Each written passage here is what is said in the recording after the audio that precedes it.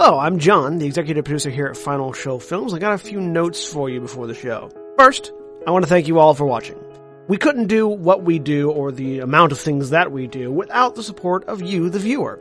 If you want to support us financially, which we always appreciate, you can go to our Patreon page at patreon.com/fsfilms, where you can donate as little as $1 a month to help us continue this and all the things that we do. I want to give a special shout out to our $25 supporters, Antitonic, Cat Waterflame, and Samantha Bates. Second, I want to let you all know that we here at Final Show Films are planning a little get-together up at Gen Con this year. That's August 2nd through 5th up at Indianapolis. We're going to be up there just sort of hanging out, enjoying the con, spending time together, and if any of you guys want to come up and say hi, please feel free. We don't bite unless you want us to. And if you enjoy whatever it is you're about to watch or listen to, be sure to check out our website at finalshowfilms.com, where you can find links to all of our other content, both podcast and video. And be sure to follow me at John A. Bates on Twitter for more updates on all of the content we're creating in the future. In the meantime, thanks for watching, and I hope you enjoy.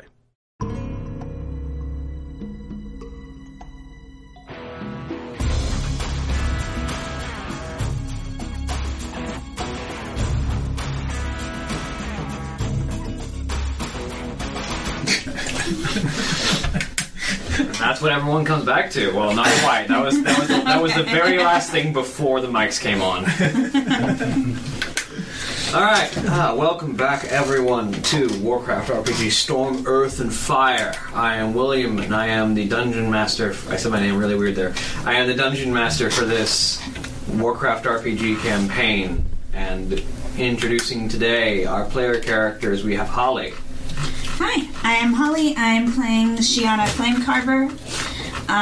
She is an orc rogue. There you go. And Austin. Hi, I'm Austin, and I'm playing a troll hunter. But mostly just a troll. His name is Jang'atal. Like he cares about his name. I know, but people in the audience, if John isn't going to be here to play the producer, I'm going to have to because none of you are. People in the audience need to know his name. Alright, and Stan. That would be me. I play Josh, the Goblin Tinker. And Zachary. I'm Zach, and I'm playing Leaf Ironmender, a half-human priest of the Holy Light. And Rudy. I'm Rudy. I'm playing Brik, Earth Whisperer, Tauren, Runemaster. And as previously alluded to, John is not here today. He will be his spot will be filled by this empty void. Ooh, it's a void! But when last we left our adventurers, our horde military operatives, we had just been shot down out of a Zeppelin. It was fun. There was lightning. It was interesting. It happens. But as the group crash landed from their Zeppelin and received various different states of falling assistance in the various forms of rune-enchanted doorways or jetpacks, the group found that from the site that had shot down their Zeppelin was also where the warlord that they had brought with them, Warlord Bloodhilt, had disappeared off to, presumably seeking to get his hammer towards some Alliance skulls. Upon arriving at the location, the group found a trio of Alliance soldiers, one elven mage, one human paladin, and one dwarven warrior of some report, seemingly having captured the warlord behind a wall of force in a very small outcropping of the area. Immediately joining the battle and eliminating the mage, thus freeing Warlord Bloodhilt, who joined in the fight, and promptly the group of you managed to defeat these Alliance soldiers, which is where we pick up after Josh has successfully looted most everybody. Pretty much. Someone's got to be the goblin. May as well be The Goblin. the goblin. So, as we pick up, Warlord Bloodhilt kind of picks his hammer up out of the human whose torso it is currently inhabiting, you'll say, and slings it back over his shoulder and just kind of spits on the ground. More Alliance scum crushed underfoot. Are all of them like just straight up dead? Yes. Okay. With the exception, I think you put... Did you put one to sleep? No, that was a different fight. That was a different fight, yeah. One was a sheep. Oh yeah, one was a sheep. One's a sheep. One's a sheep. Yay, dinner. Someone's holding the sheep. I think I'm got the sheep pinned down. Yeah. Yes. Yeah, that's right. Jang currently has the sheep. Did the warlord actually notice the one being turned into a sheep? That's a good question. Well, he was kind of busy with his whole enmity against humans. Yeah, so there's the question, because it was the dwarf that got turned into a sheep. With a 2 on the die, no, he didn't. There's just a sheep here that you have no idea where it came from, and the dwarf is gone. You might put it together quickly, but... I'm guessing they're... So... Yeah. Did you do that? No, that was you. You did that. Remember? Oh, that's right. Scroll. You got the scroll off the page. That's your... I'm not an arcane spellcaster. So I'm looking at the scroll and I can't see it anymore, can I? I mean, Yeah, all the writing on it has just completely evaporated off of the surface of the the scroll. disadvantage of magical stuff. Oh well. It was Alright, let's get out of here before more forces come on our way. Well, we're gonna figure out what to do with this lammy poo. Just let go of it. Eat it. Just leave. I start going. Where are we going? Oh. Warlord Bloodhilt kind of steps over and looks at you. I'm holding this lamb. Does this thing look more? Does it seem more animal or more like one of them? From looking at the way the thing is responding and like the look in its eyes. It definitely has a more than animal level of intelligence because the dwarf managed to make his save to retain all his mental stats. Okay, so this is definitely the thing that was trying to beat me. Yes. Yeah. So I should probably snap its neck, is what you're saying. Yeah. That would be the logical response here. I mean, at this moment, Warlord Bloodhill kind of steps over to you and just kind of looks down. Troll, let me see that. He said, extending his hand. I mean, I presume he's going for food, so snap its neck and hand it to him? I'll do a strength check.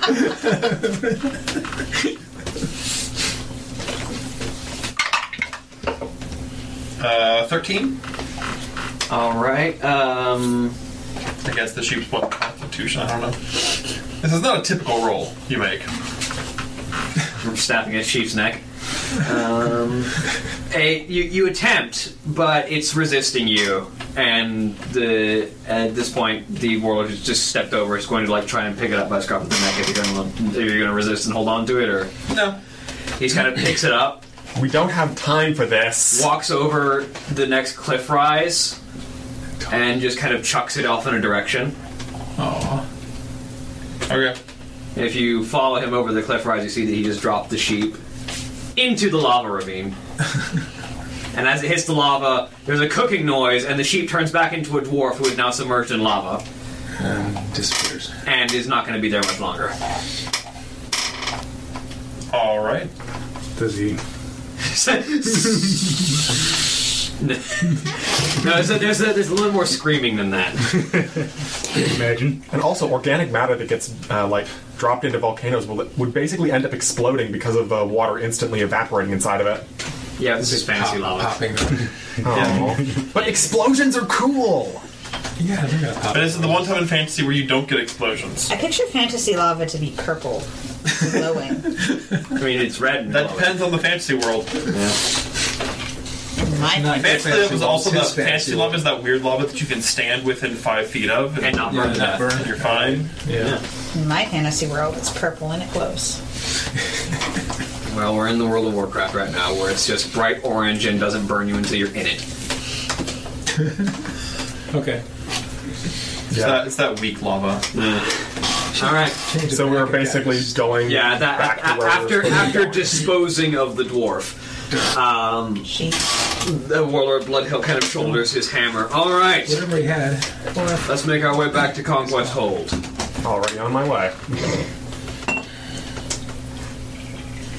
And so you commence your march toward the Horde base, which was some ways away, but you're mostly moving slowly, mostly to try and avoid any desolation hold. Sorry, you're mostly trying to keep to cover to try and avoid being spotted by the other Alliance fort, Valiant's Keep, on the other side. Nope, that's also the wrong keep. I'm thinking of the other thing, but yeah. But you make your way as slowly and as carefully as possible. Go ahead and everyone make me another stealth check. Is the warlord being stealthy? He's gonna try. He's not stupid. 20. I mean, Not stupid. are you sure? Pretty certain. Okay.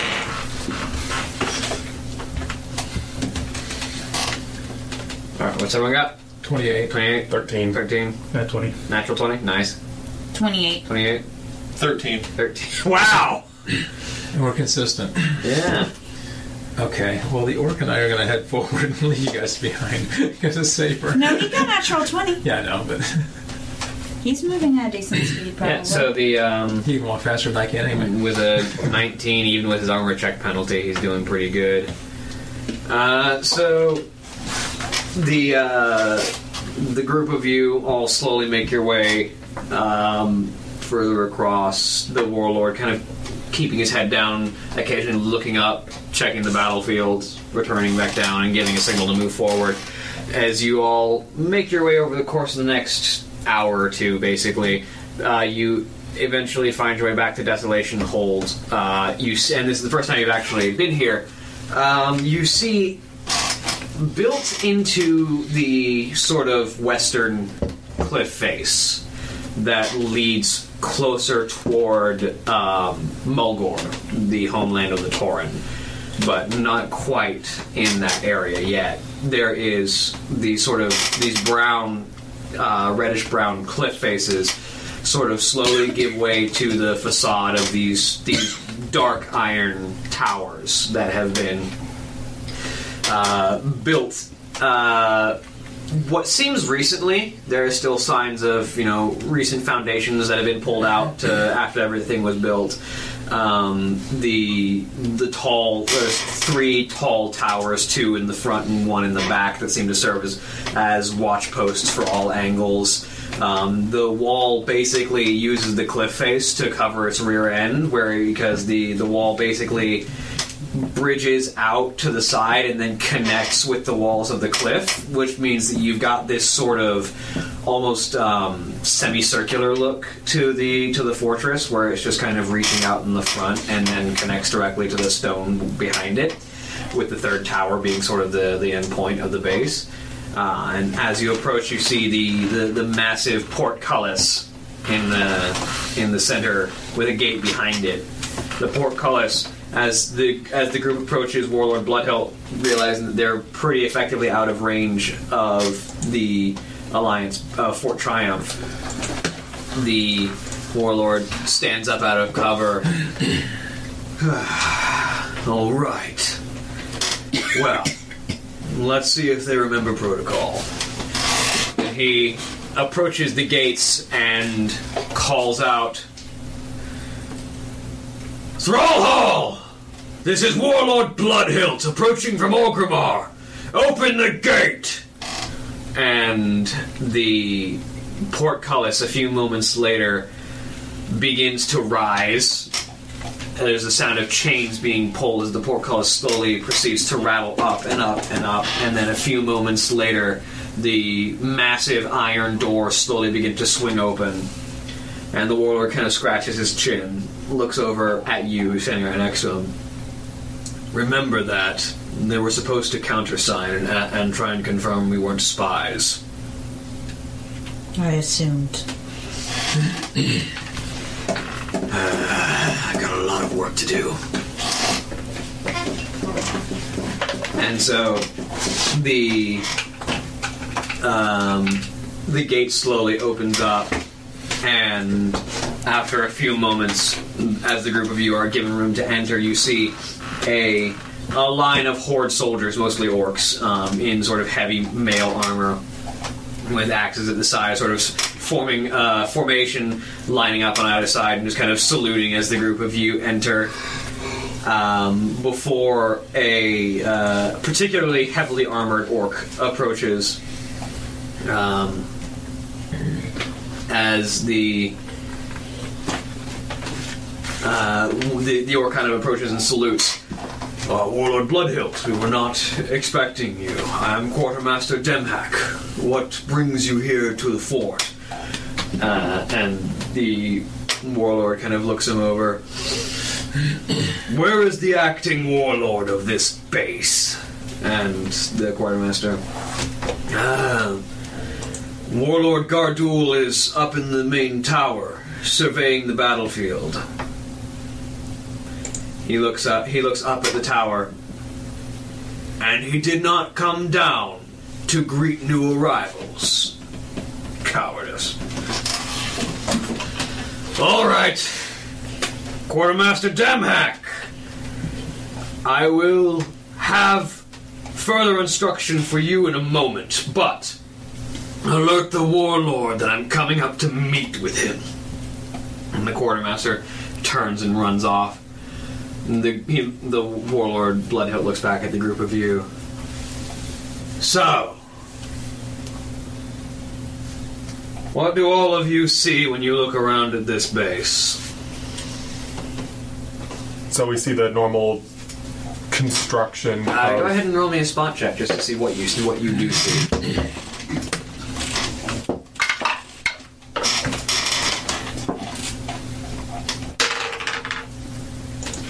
15. 17. Also a 15. 17. 18. 18. 22. 22. I assume the guards are not really up to snuff. Yeah, and They seem like their uniform is a little bit. You sort of start to gather this as you look around, sort of on his indication. Several of you notice like some of the guards are not completely in armor. They've taken off the heavier, more encumbering bits to allow for more freedom of movement and comfort. Several of them are sort of like taking a meal in the middle of the courtyard. So, like, you see helmets removed in several different places. You see what look like some fortifications that haven't been upkept well enough. You see sort of like the iron rivets are starting to come a little bit loose. They'll still hold for now, but there's the signs of wear and tear that hasn't been seen to. You see the general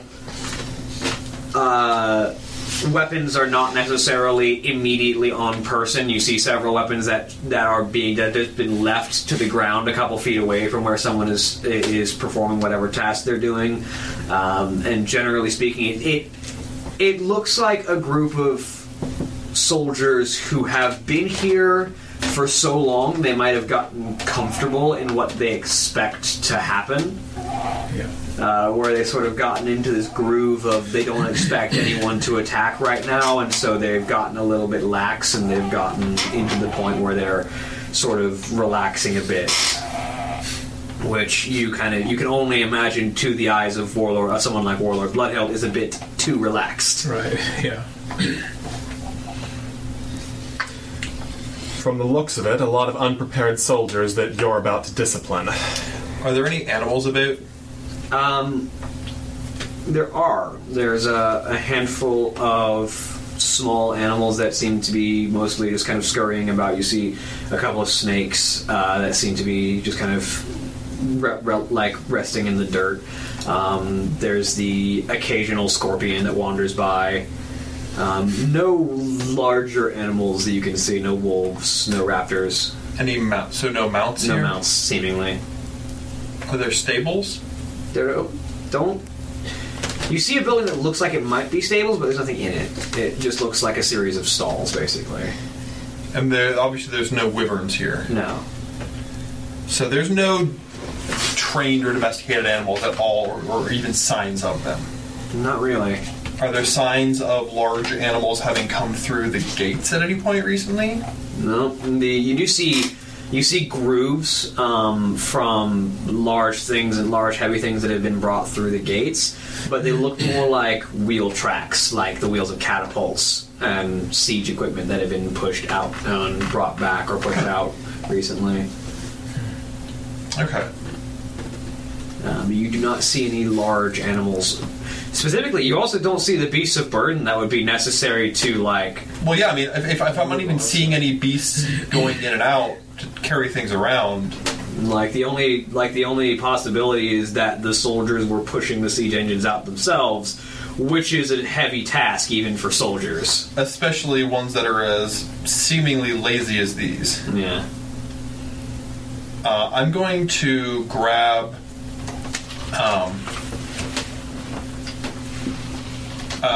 what's your name?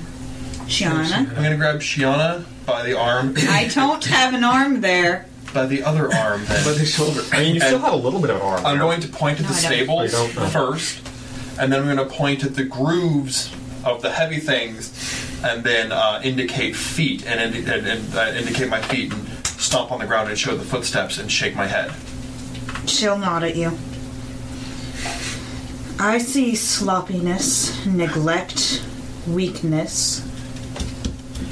And is there a reason there are no animals here? That is something that I'd like to know myself. Where are the wolves and kodos that should be around to ensure the movement of soldiers and siege weaponry? Well, are there any siege weapons on, around, catapults or anything just laying around that's got siegery on it? There is one. As you look around, there's a demolisher, which is a sort of a heavy, long. It's like a catapult, but instead of a swinging arm, it's got sort of like a spring-loaded lever. It's like a ballista for explosive payloads. Mm-hmm. It's got like a small basket on a slide lever that rushes forward and launches a payload.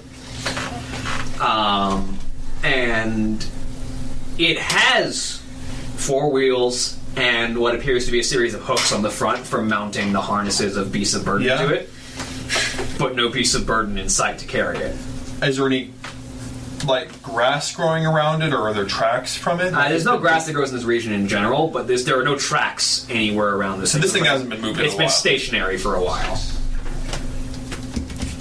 I'm going to, again, point at the tracks, go up to the machine, point at the harness, and then whenever the nearest orc is, I'm going to grab him, and I'm assuming they're a little out of shape. A little bit. Well, not physically out of shape, but very clearly not. They look like they haven't been basically given the regimentation that they need. It's less out of shape and more not in peak condition. I'm going to grab one by the shoulder, point at the harness, and shake my head again, and then go back to the tracks and point at them again, and then cock my head sideways what? The soldier looks very confused for a second as he's quickly manhandled by a troll. And I'm trying to get the not only I'm mainly Sheona, but I'm also trying to get the warlord to notice, what the heck? Yeah, and the warlord sees what you're pointing at, and is sort of nodding his head as he's putting the pieces together. And you see, the gears are turning in his head as he starts to see there's a lot of stuff that's going very poorly right now in his head. Perhaps they've sent out all of their riders to attempt to get aid from nearby settlements. I'm also going to point at the siege machine and then hold up a hand and be and then because I'm used in all the cities I've been in, there have been war machines. And, everything, even with palisades, there's been some sort of, war defense machinery, right? This is a battlefield fort, right? There's an alliance fort. Yeah. Over there. Yeah. So I'm just, looking at this,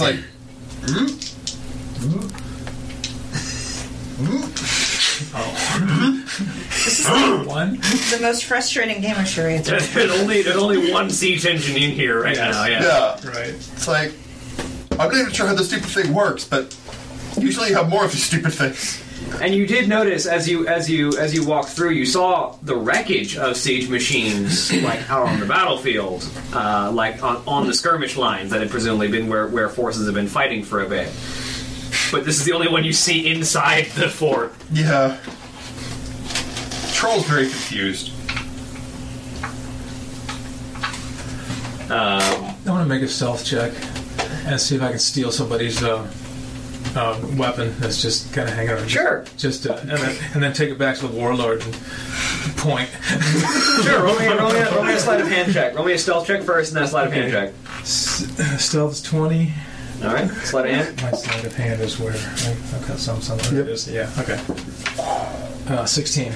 Yeah, no, you just like, it's a great axe too. It's bigger than you are in some cases. You like, disappear with it, bring it back, present it to Warlord Bloodhill. I hand it to him and I just point over to check this guy out.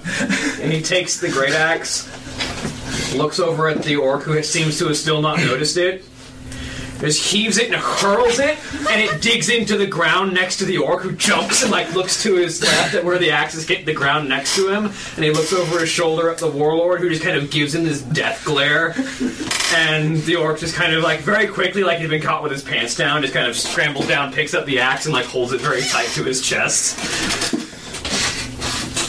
I'm assuming this, to be fair, this orc probably isn't wearing full armor. No, he's like he literally has his pants down. Like the pauldrons have been popped off, the helmet is off, like the breastplate has been loosened to allow for more room in the heat.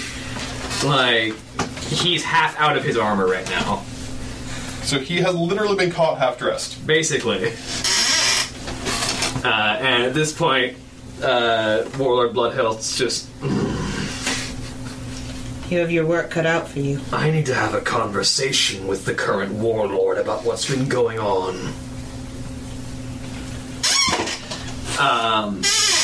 And so she kind of walks towards that back tower. Follow me. This is either going to be a very swift conversation or an example. Follow the warlord. Sheona nods and follows. Alright, and so you march up the stairs of the central tower. And eventually you find yourself at the top of the third watchtower. The back tower. And it's surprisingly cool up here. Like, it's the height off the ground sort of makes it a little bit less warm because there's not as much of the heat radiating off the earth, and the darkness, the low light interior kind of keeps the sun from baking the inside, and so it's also probably a nicer breeze up here. Yeah, with the height above the hill face, there's actually some wind that can reach, and so it's almost comfortable up here. I see where the warlord lives up here. And the warlord, who is this sort of this large, still definitely imposing looking orc figure, who is definitely still wearing most of his armor, with sort of these large sort of brass pauldrons with sort of heavy chainmail leg guards and a heavy breastplate with a hammer at his side. No helmet, but he's got like a one eye patch over his actually it'd be his right eye, as he turns to greet the group. Warlord Bloodhill kind of approaches. So this is where you're hiding, Gardul. And the other orc turns around. Hiding? Listen, Bloodhilt, I've reinforced our grip on the barons. And then Bloodhilt like immediately cuts him off where he can say more. You cower behind your walls. If it wasn't for the existence of this fort here, the Alliance would be marching through Mulgore, and you've left it to rot. And the warlord kind of they've got reinforcements from the Eastern Kingdoms, whereas I've been cut off. And the Bloodhilt, your excuses sicken me. Consider yourself relieved from command.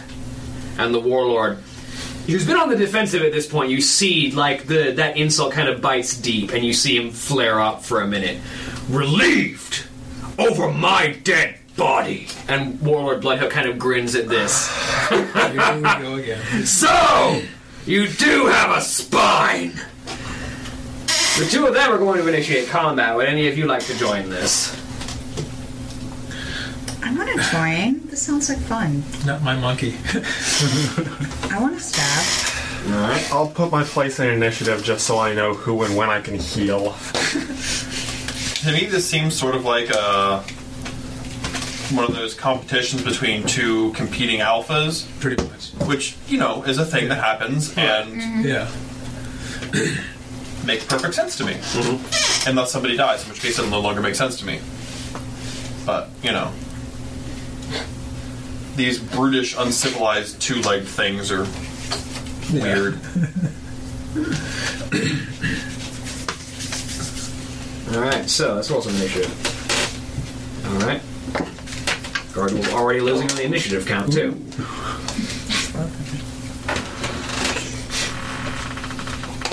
I got a 22.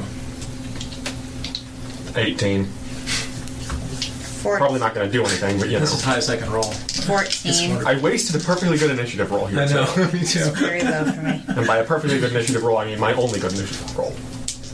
Alright, you had 14? Sheona. What was your initiative? 22. 22? Are you rolling initiative or are you staying out of this? I'll roll initiative if I want to do anything. I don't think I I'm not will. going to join in. You're just going to stay back? Alright. 17 in case I want to do anything. 17? But skip me until I say something. Yeah, okay. Consider my action permanently held. Basically, yeah. But Jenga never says anything. True. And that's why I said until I say anything. Alright, well, Josh, you actually have the first round. Okay, as these guys are gearing up to go after each other, I'm looking around the room to see what there is. Roll me a search check. A perfect distraction. Yeah. Perfect distraction. Yeah. Oh, shucks. I'm going to look for a spot check. And hey, if you do end up Search. stealing something, Which it's just going to make the former 18. warlord look worse. So, as you look around, there's what looks to be a sort of a very large and heavy and imposing-looking crossbow leaned up against one of the windows. It looks very, very large. It's definitely heavily modified. It's a crossbow designed from your engineering understanding. It's got several basically metal cables in place of what would normally just be a rope string, basically, Right. for increased draw and a lot more. It's a lot harder to pull back and draw than a standard crossbow.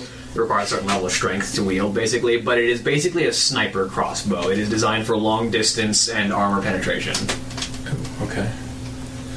And so that's considered a heavy crossbow as far as... Yeah, as far as like basic weapon profile, it's a heavy crossbow, but it's heavily modified. Its range Right. increment is doubled, and it has a certain amount of armor penetration. It just also requires a certain level of strength to actually pull back. Right. So it's like a cross between a heavy crossbow and a siege crossbow. Kind of, yeah. Yeah, I just need to figure out how I'm going to carry it out here without people seeing it. So I'll keep that in mind. And All right. just, Act casual? yeah, I'm going to act casual. You got bluff, right? Because, I mean, remember, you just came in here with wait. Bloodhill. As long as you pretend that you know what you're doing, nobody's going to question I've you. got some sacks and some stuff that I could hide it in. I just got to figure out when to grab it. So Yep. I'm planning. The Warlord is going to immediately go onto the offensive. Bloodhill, just kind of with his weapon, with his hammer, just kind of raised angrily as he approaches. He just kind of brings it over his head, strikes down toward the other Warlord with, I mean, that's a 25 to hit, which will hit, and he's going to forgo dealing damage to do a bash. How much damage would it have done? Just stun the dude. Yeah. Ooh. Alright, that's gonna be a decent DC. 2 on the dice. So the Warlord Bloodhill's hammer kind of rings across the other Warlord's head, who is not wearing a helmet, as it turns out. And so the strike cracks across his jaw, and you see him kind of stagger back and catch himself as he's trying to collect himself for a moment. And unfortunately, using a bash is a standard action, so he doesn't get to use his multi-attack. Now but he's stunned. So he drops whatever he's got in hand. He is stunned. So he's his hammer falls to the ground. He drops whatever he's got in his hand. The crossbow is laid against the window. I'm Jang'atal. not there exactly. You're not doing anything. Sheona. Go ahead and stab him. Go for it. Fun. He is stunned. Right in the kidneys. And you can easily flank with Warlord Bloodhill. Thinking more like rib cage area, wherever it's nice and fleshy. The kidneys are a nice fleshy point in the back. They're right over there toward the back, yeah. Or you can try to go up under the ribs. Or you can miss. I can roll that. Yeah. Because he's not flat-footed while he's stunned. He's just... Yeah, no. 9. Yeah. Did you have the 2 for flanking? Oh. Sorry. Yeah, that's not going to help enough. So 11 is not going to be quite enough. Yeah. Gartul is stunned for the turn. Josh. I'm just gonna make my way over there and just see if I can fit it in one of my sacks. Just put it over my back. Roll me a sleight of hand check. Okay. Because if Warlord Bloodhill even notices, will he care? No. 19. He doesn't notice. I'm sure the other guy doesn't notice. He's currently stunned. He can't notice. Back to Warlord Bloodhill, who is just, after he's got him stunned, he's going to slam a couple of times into the chest with the hammer. That's a hit, and that's a hit. And so he's just going to deal some damage here real quick.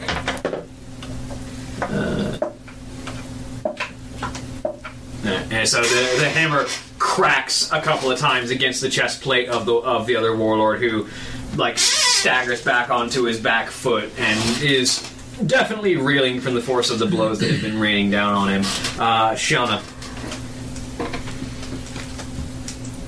Okay, roll it again. Roll an attack. Oh, you fist bump him? Yes. Yeah. With blades. With the blade. Seriously! Or maybe you don't. That was a 1 on the die. You thrust forward with the Your distraction. the blades of your claws, but they catch on the chain of his that is sort of on the mesh between the metal plates of his breastplate. And as he staggers back, you find your arm is getting caught in his torso, which is a little bit awkward because it sort of hyperextends your arm for a minute as he staggers back. Let's just do a performance check and dance your way out of it. That brings us to Gardul. This character is not a dancer. Going to attack each of you once. It's going to be a 17 to hit you. Yeah, 17 hits. Alright, so that's going to be 14 points of bludgeoning damage as the hammer cracks across your torso. And a second one is a natural 1 to attempt to hit Warlord Bloodhill. So it swings back around, and the other Warlord just kind of, with the hammer staff in the ground right now from his dominant position, just kind of brings it to the side and slams it into the oncoming head of the hammer. And the attack can kind of bounce off of each other. Which brings it back to Josh. What you got? I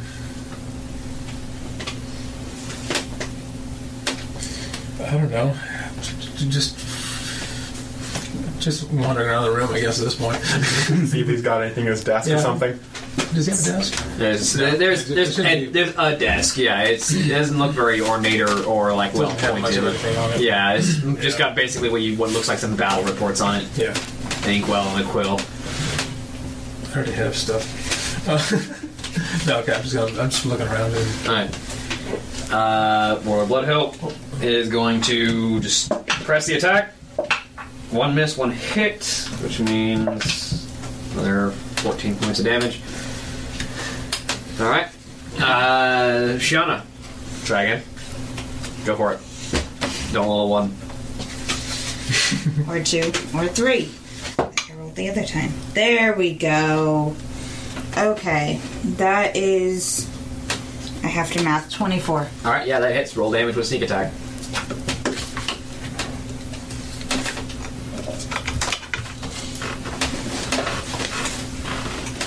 What is sneak An attack? additional 2d6. 2d6 for you.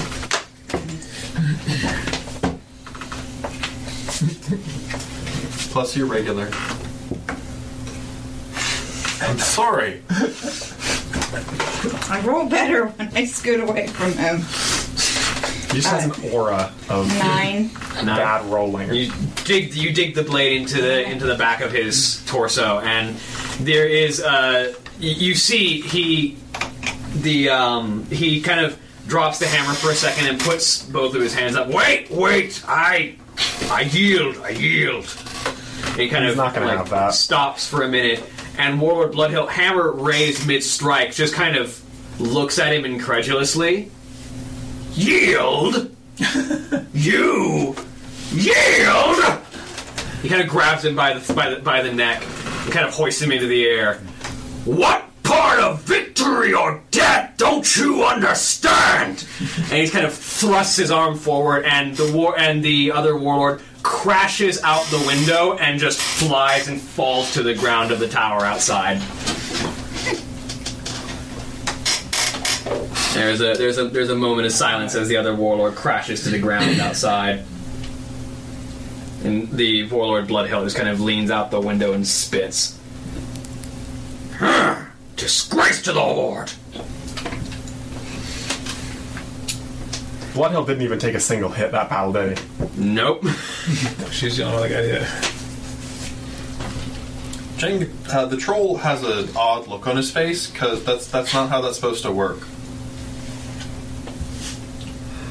And so he...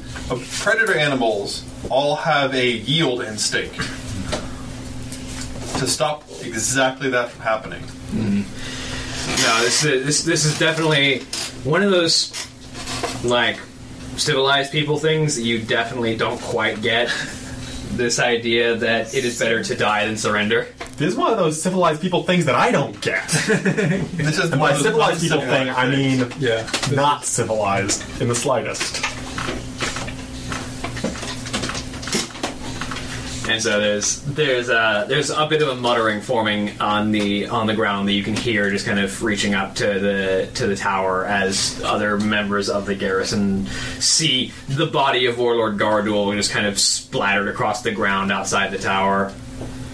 And Warlord Bloodhill turns back around. We've got a lot of work to do. But you've all acquitted yourself well these past couple of days, and I hear that you've been acting for a couple of weeks now in service of the Horde, and it's about time that you got your first paycheck. Well, as it so happens, I was bringing with me pay for most of this garrison as well, and I think you've earned a little bit of a bonus, considering they haven't exactly acquitted themselves properly. And so he sort of reaches into the small bag that he's got on the back of his belt and pulls out several smaller pouches and kind of shuffles gold around between some of them and hands to you a very large sack of gold. Yay. Which has... Let me do some quick calculations. You guys have been running around for about, I want to say 3 weeks now? Something like that. Yeah. 7 times... That sounds about right. 2 times 1, 2, 3, 4, 5, 6. Oh, right. That one. Plus The void needs to get paid too. He's here in spirit. There's 402 gold Shaman. pieces in the bag that you are handed. How much? 402 gold pieces. I am good with this.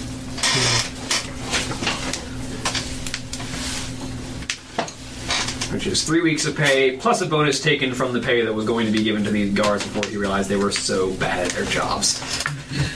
Alright. So we each get 68 gold. Yep. Assuming that we end up distributing it correctly. 67, because there's 6 of you.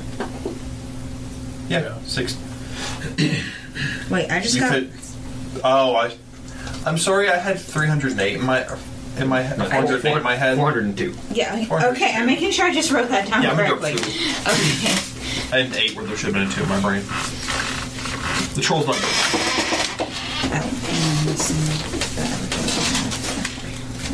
good.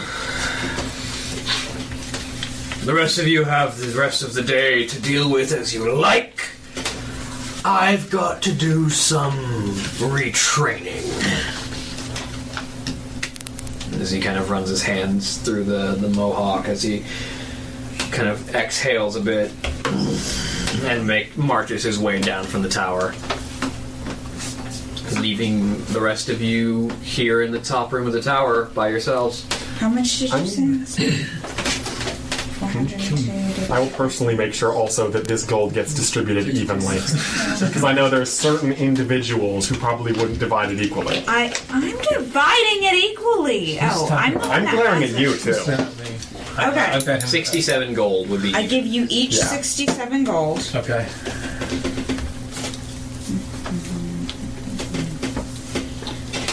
Do you accept the gold? I look at it funny.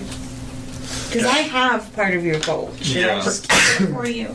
He looks at when you try to give it to him. He looks at it funny. Troll doesn't understand how money works. Yeah. I mean, I imagine being around people this long, you'd get the general idea that if you hand certain I get the stuff to general people- idea. Just because I know that it works doesn't mean I understand it. Yeah. I'm You understand the keeping track general of your idea of bartering, but you don't. No, I care don't about understand it. anything about bartering. Bartering makes perfect sense. I give somebody something, they give me something back. I don't understand meaningless rocks. Sheona will start to hand it out to you, and then look at you and say, And she "Let me know when you want to buy something, and I will put it with your other gold." The troll will sort of look at you odd and shrug his shoulders. It's for buying things, weapons, make people dead. Ow!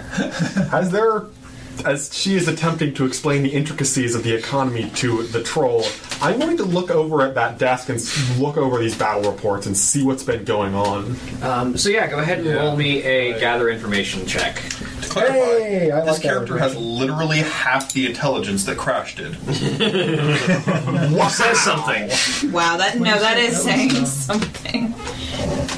Yeah. Wait. That's only a 9 on this check. I'm going to see What's the check? gather information. Information. To look at that.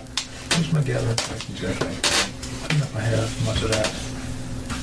A little bit. Yeah, I was gonna look it over.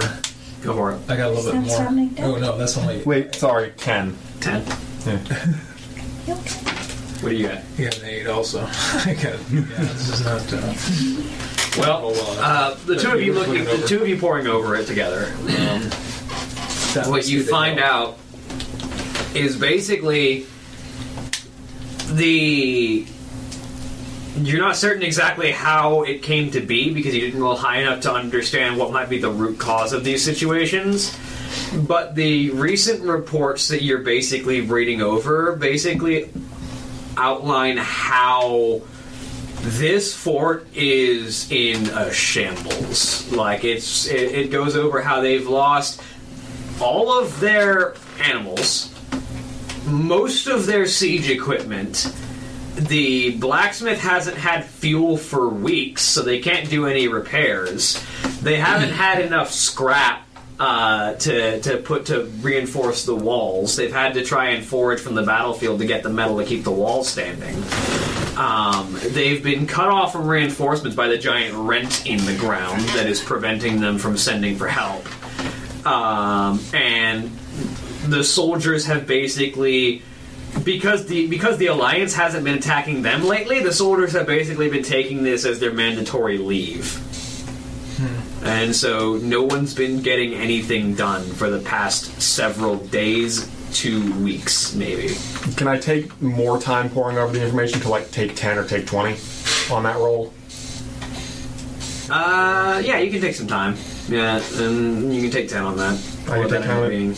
In that case, taking 10 on that would be a 15.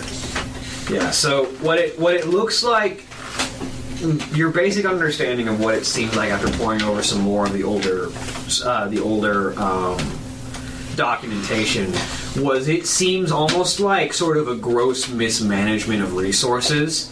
in a lot of situations. Like, you can see reports of, the siege engine that the warlord demanded be put out to deter Alliance soldiers from approaching did not come back after it lost the siege, the beasts of burden that were designed to carry it, and has been left on the battlefield to basically fall apart.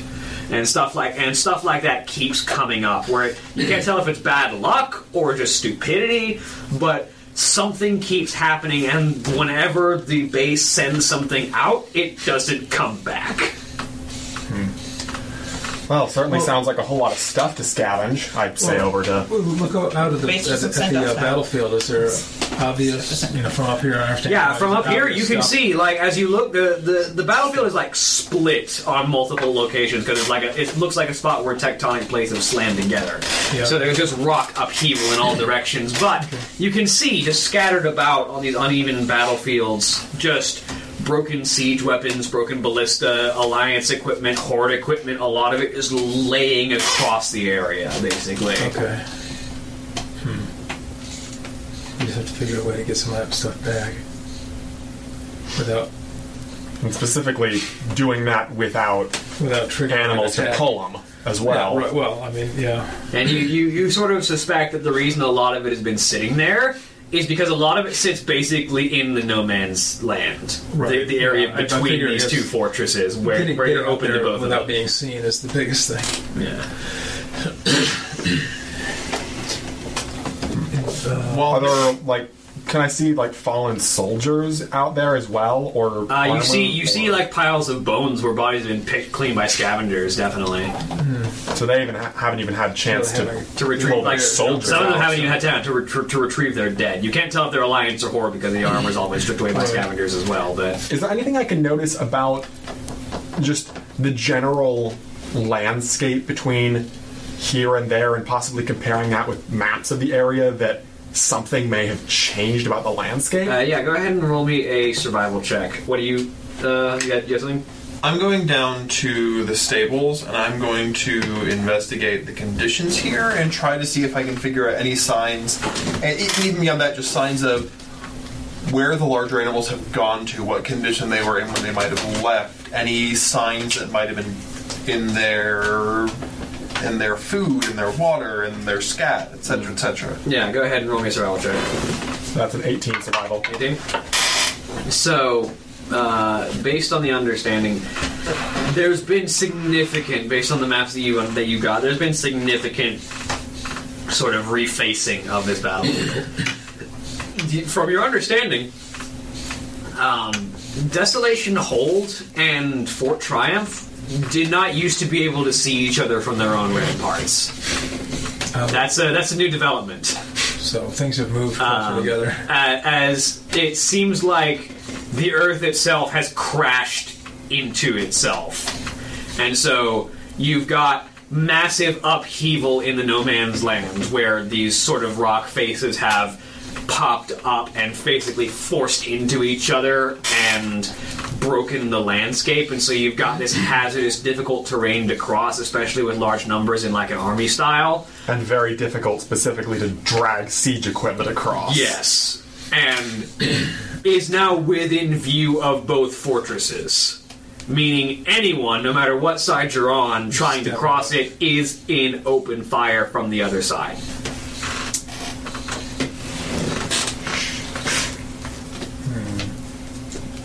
Hey, Brik, do you have any invisibility spells? Anything of that currently? No. The only one I have lasts 3 rounds. I'm not that fast, even with my boots. As much as I 20. 20? So it looks like the animals that were here, whenever they were here, were not very well kept. They might have been taken care of just fine, but it seems like the water and food they were getting was not up to par. You see traces of very dry and very hard leavings that were not that were probably difficult to pass by the animals that had to leave them. Meaning, their diet was not very well suited to them. You find the sort of like remains of food that looks like it was diseased when it was brought and had not been getting much better over time. You see, water that looks like it was stagnant when it was brought to the animals. They were surviving. They weren't being well taken care of for whatever number of reasons, and now there are none left. So you can't determine what their state was before they left. Yeah, but it seems like they were not being treated well. The next question is, on our way here, how good does it look out there? Food-wise, chances of survival, that sort of stuff. In just the area? In the area. It's... You didn't know a desert could get more inhospitable. So, would they have been any better off leaving than in here? Probably. I mean, possibly. Like, it's... Basically, their odds were either stay here with poor food and water or try and find somewhere else. So, slowly wither away or take a chance. Yeah. After that, then I'm going to investigate and see if I can get an idea of what the people around here are eating and drinking and seeing if it's a universal or if it was just the animals that were being poorly maintained. What you can gather as you look around is highly preserved rations. It looks like they still have enough rations to keep going for another couple of weeks, but their rations are starting to run low for a fort. They're rations. And they're rations. This isn't food, this is rations. They're living on MREs. Yeah. Alright. How hostile is it out there currently? Because we just walked from the other fort. Stealthily.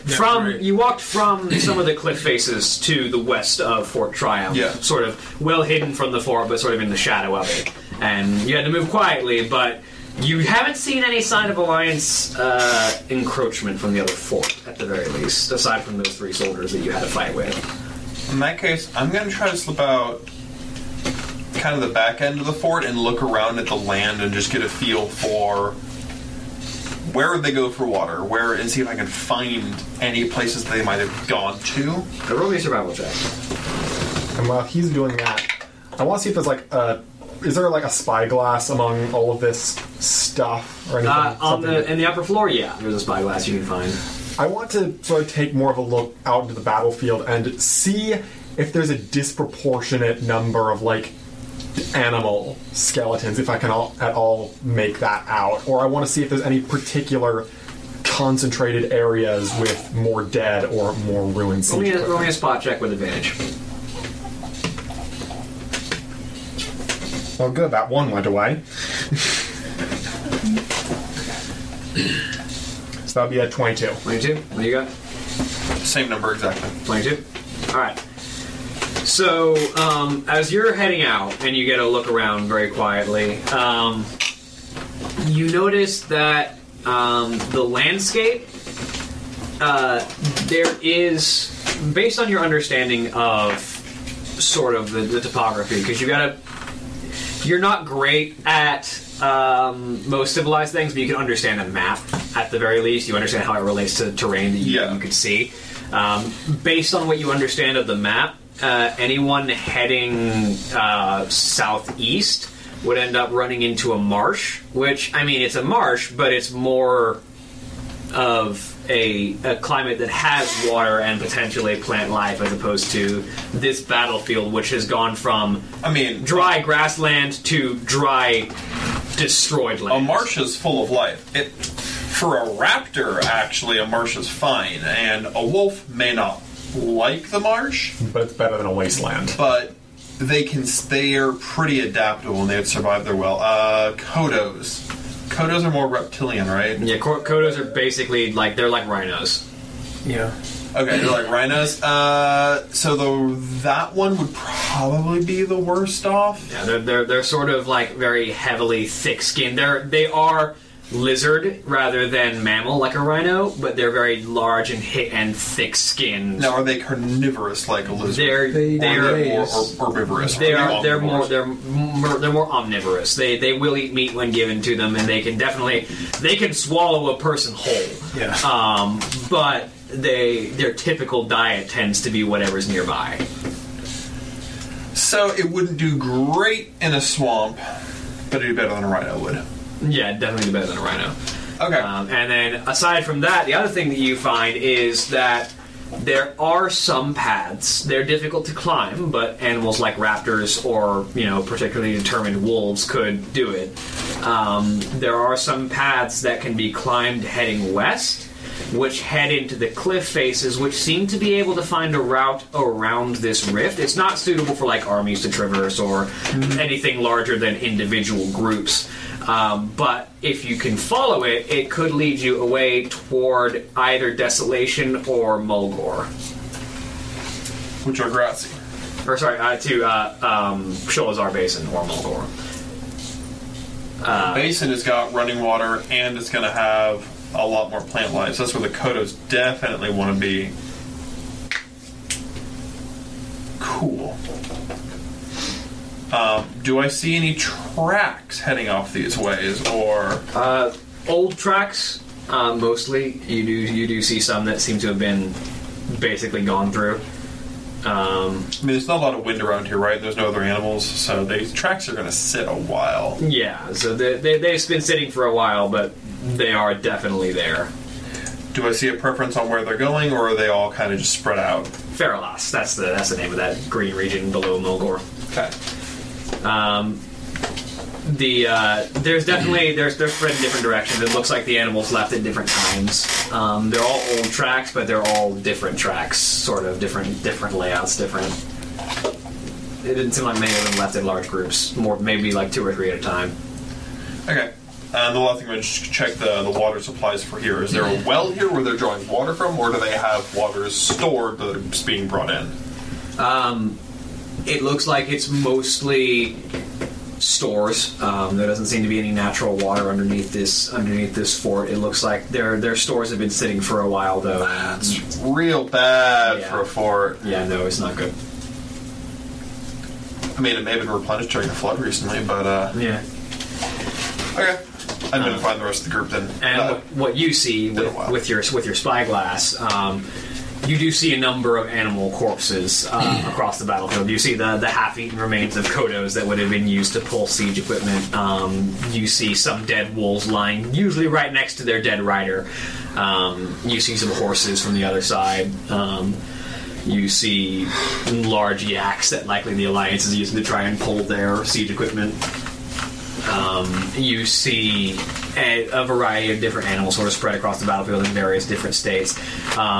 As far as bodies, you find that you don't find any particularly large clusters of bodies anywhere. It looks like this area has not seen a pitched battle for some time, but you see 2 or 3 here, 4 or 5 there, a handful here, a handful there, which sort of implies more of a series of skirmishes that have been going on. Mm-hmm. And while I'm here, and since we can actually see the Alliance base now, is there anything noteworthy I can see about You see no guards on the battlements. What about the condition of the walls themselves? It's a little bit harder to see with Alliance walls because they're more like the Horde walls are they're sort of scale wood and iron, whereas Alliance walls are a lot more brick and mortar. So the brickwork doesn't look to have been heavily damaged, but there's moss growing in it and stuff from time. Yeah. Which is a little weird because this is very dry for moss to be growing. It's a very dry climate for moss, but that could be left without severely damaging the integrity of the fort. So it's not necessarily a giant concern, but it definitely doesn't look like anyone has been out to the appearance of the walls has certainly not been a major issue lately. I'm going to be checking back over it, every couple of hours just to see if guards ever do go up there. Like, maybe there aren't permanently guards up there, but occasionally they send a watch party or something because they're spread thin, or... Yeah, and that is sort of what you find, is over the course of the next couple hours, as you keep an eye on it, you see one head pop up, look around, disappear back down to a new... Sort of do the same and I thing take you're it it's doing. exactly what we're doing right now, essentially. Yeah, basically. Well, Gotcha. And actually, looking down onto our own city, I'm going to just assume that some form of crowd is gathering around Bloodhilt, or that he's doing something pretty dramatic. As you look down, you see that Warlord Bloodhilt has just kind of started barking orders. He's just like, he sees anyone who is not in armor and immediately starts reprimanding them. They start getting back into their armor. He's sort of getting everyone properly back into their armor. Everyone is like, if you're going to eat food, you're going to eat inside a fortress area where you're not directly in line of fire for catapult hits. If you're, it's sort of like, it's the what's the term? There's a term for an officer who like comes around to make sure that everything's in order. The drill. I'm going to use drill sergeant right now. It's sort of like doing the drill sergeant routine. It's like, all right, everybody needs to get their shit together right now. He's sort of like shouting orders, getting everyone back in line, basically. Mm-hmm. And so that's what you see happening down, and you keep hearing, his voice carrying over a lot of other people, and you keep hearing a lot of refrains of "Yes, Warlord," or "Zug Zug," or et cetera, various acknowledgments of orders. And looking down through the fort again, and possibly looking over like personnel records or something, how many soldiers are here versus how many should be here? You're at about half force, based on what you can see. Which is enough to man the walls, but not enough to launch any significant offensive. And looking over possible scouting records, if they're up here, have they noticed any reinforcements going over to the Alliance base? That was part of... You did notice that was part of what Warlord Gardel was saying before the fight broke out, was that the Alliance... Fort Triumph is closer to the coast. They're east, you're west. They can get reinforcements from the ocean. You can't. They can probably just get food more easily that way, too. Then there's a lot of food and animals. And there have been specific reports of... Yeah. But they're still pretty ragged right now, or at least judging by how manned they are. But from what you can understand, and probably, if you had to guess, those three that you had fought were some of their more recent reinforcements. You can only imagine that situation is only going to improve for them, whereas this one is on the path of deterioration. Yeah. They're gonna spring back from this a heck of a lot faster than we are. Yeah. Unless you can figure out some way of getting supply lines back open to this fortress. Or knocking theirs off. Yeah. Or stealing theirs, and Which, laying siege to a better equipped fort kind of isn't possible.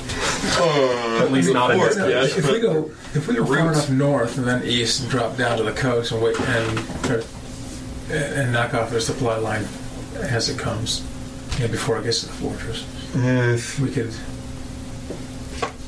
steal a few loads or whatever. But we have no beasts of burden to bring them back with. I know. Well, I was thinking we could... And no boats to raid any ships with. I know.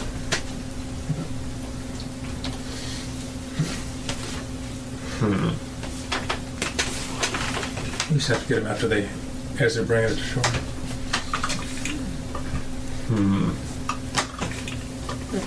But that's not a permanent solution.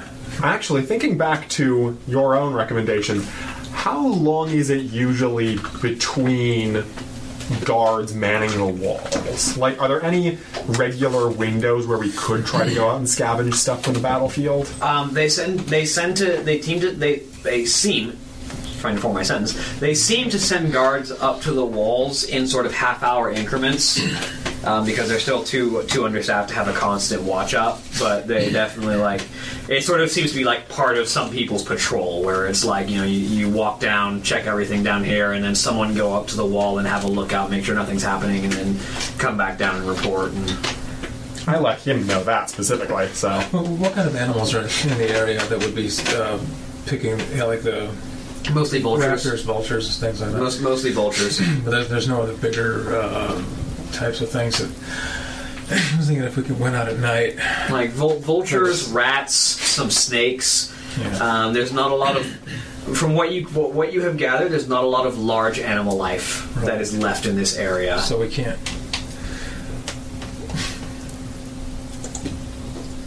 disguise as wolves and go out there and get stuff.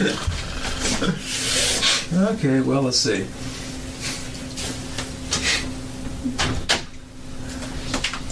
Well, what kind of distances across the whole?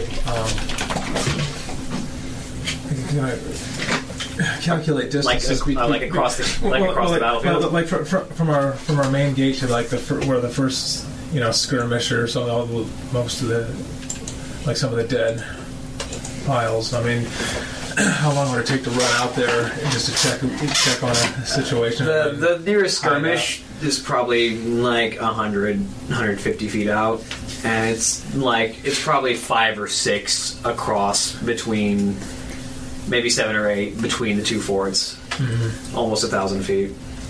Okay. So if we could stealthily move out,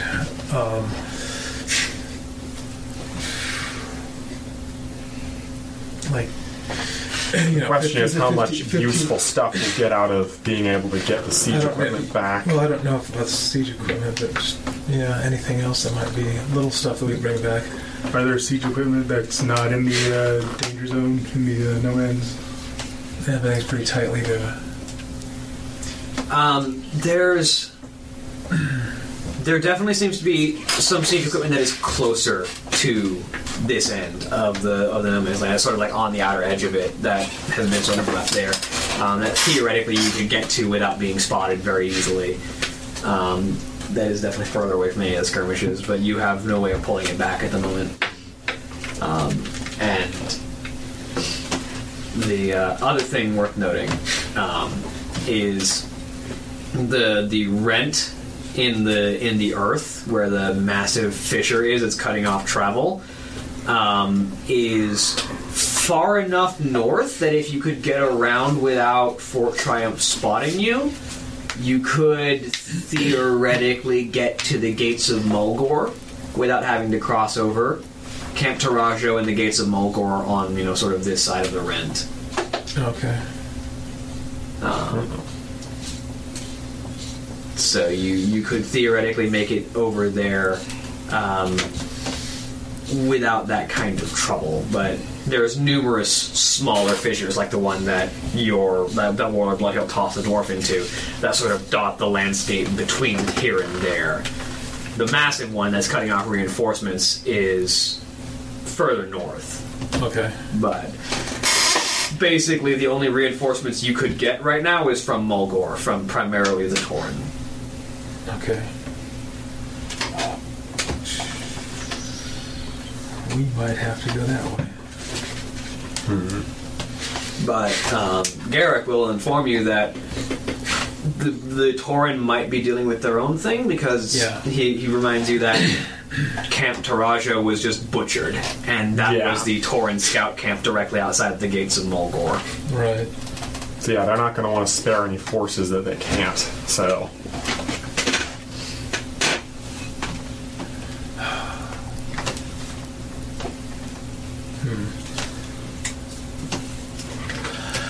Sheona and I could sneak into the enemy fort and get their records on troop movements and everything.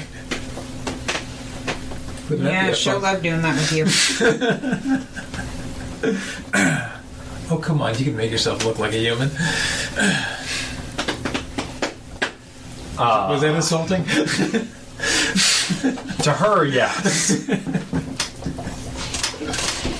I can act like a dwarf. I just have to fill up a little bit. Well, Can I goblins throw aren't him technically off part of the this Horde. thing? So as a goblin, you could be either way. Yeah, some of them are now. Yeah.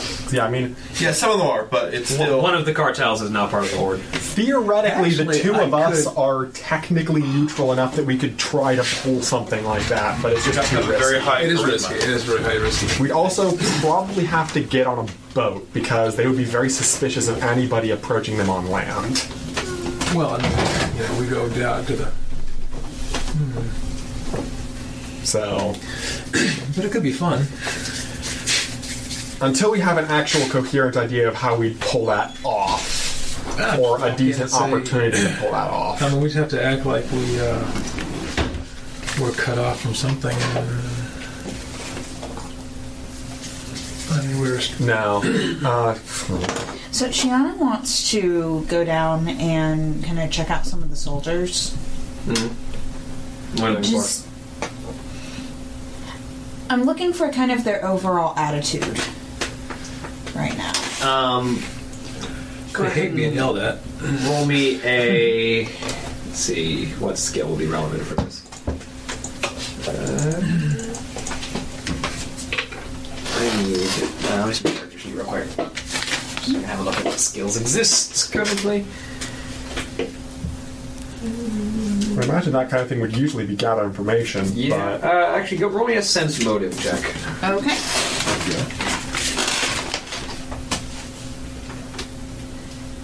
Because you're trying to gather what they're not saying. Well, because most of what they're saying is, Zug Zug! Yes, sir! What do you sound like? You sound like something when you say Zug Zug, and I can't remember. Something from a show I've seen. Sorry, 16. 16? Yeah. Very... It's a combination of scared, embarrassed, and just enough anger that they want to prove themselves right. You sense that sort of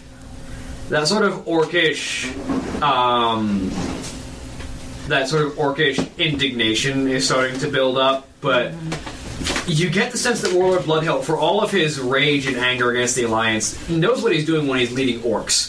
Because you get the sense that this orcish indignation that is building is about, I have been caught being completely disgraceful, and this is not how an orc should act, and you get the sense that they're more angry at themselves than at the Warlord.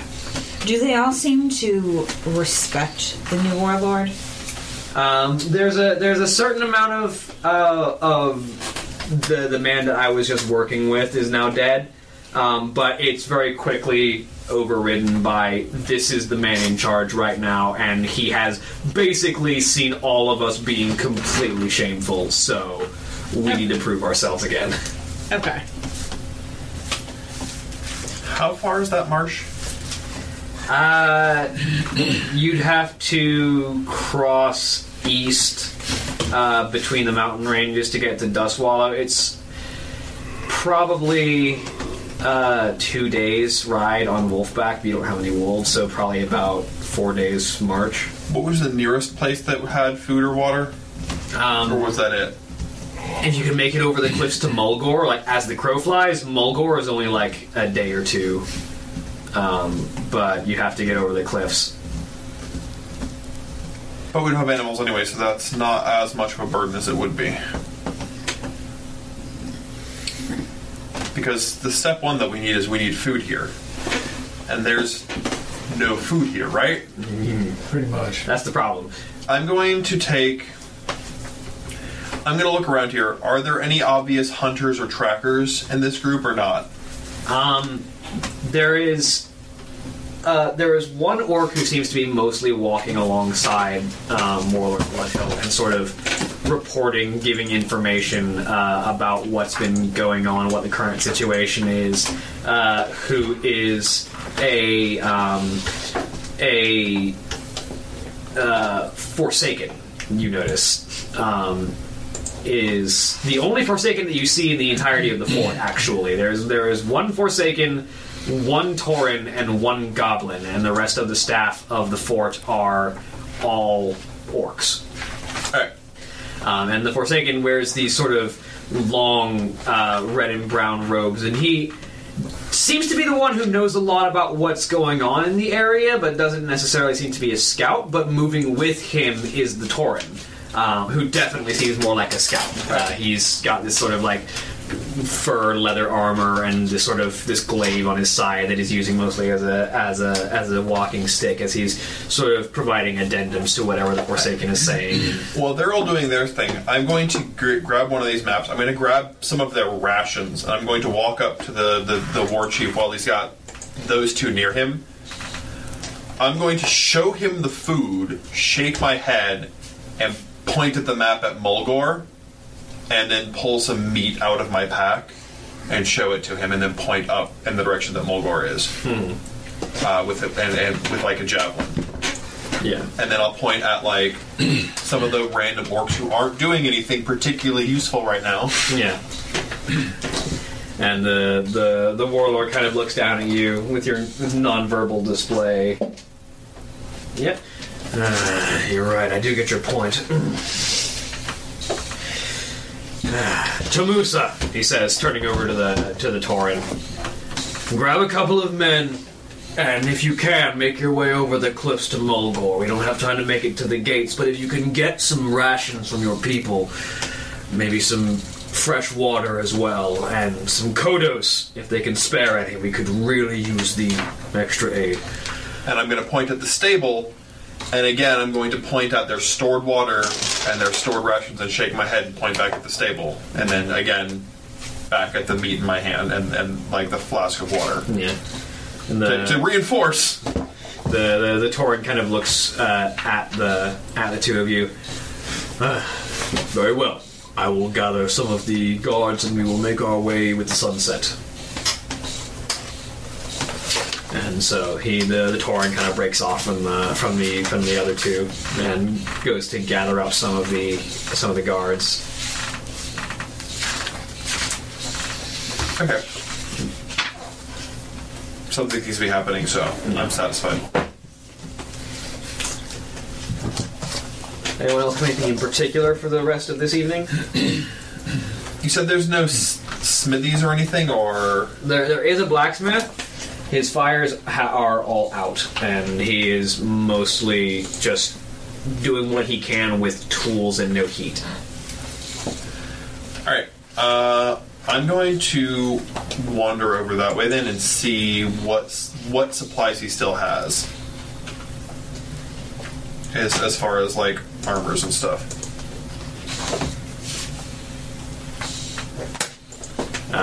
You see this orc in sort of like with like a red leather vest and heavy red gloves designed for the heat of the forge, and like chain leggings that are mostly designed to protect around his legs for any random attacks. Is sort of like mostly with just like a wrench, is just kind of like tightening fixings on weapons, and you see there's basically a series of javelins that are laying around that look like weapons that he has had to... There's a lot of weapons that he's currently repairing for various things. Tightening connections, sort of strapping down bits of metal that have started to come loose off of the wood.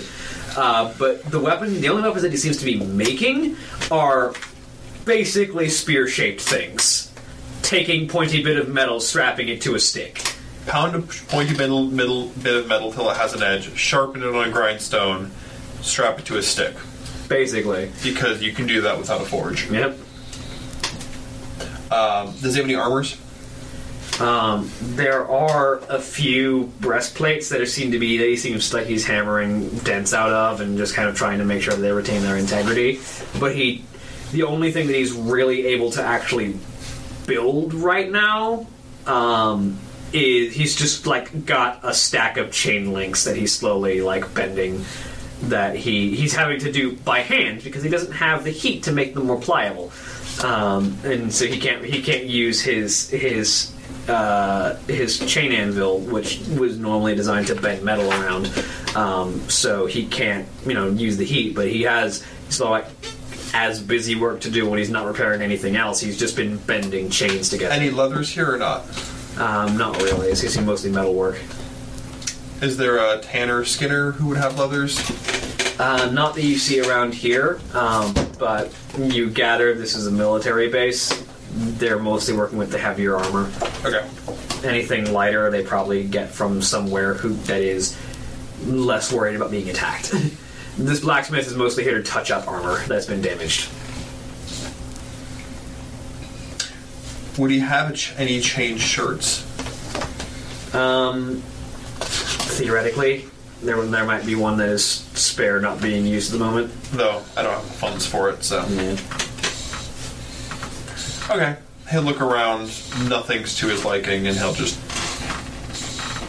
Because the javelins are not going to be of any better quality than what I've got. No. Because they're basically the same thing. Yeah. They use a slightly more refined metal, but it's just a piece of metal hammered into a sharp bit. Yeah. Okay. So. And there's no animals here, so that's not really of any interest. Are any of the dead animals on the field look like they might be scavengeable? Or maybe the vultures? You could definitely try and hunt some vultures, but the animals that you see look like they're putrefying. Alright. In that case, I'm going to kind of nap for the rest of the afternoon, and then when the sun starts to go down, I'm going to go vulture hunting.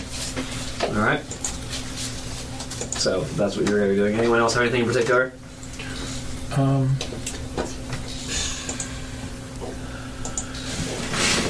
don't know. Are we going to try anything stupid like cutting off supply lines, or...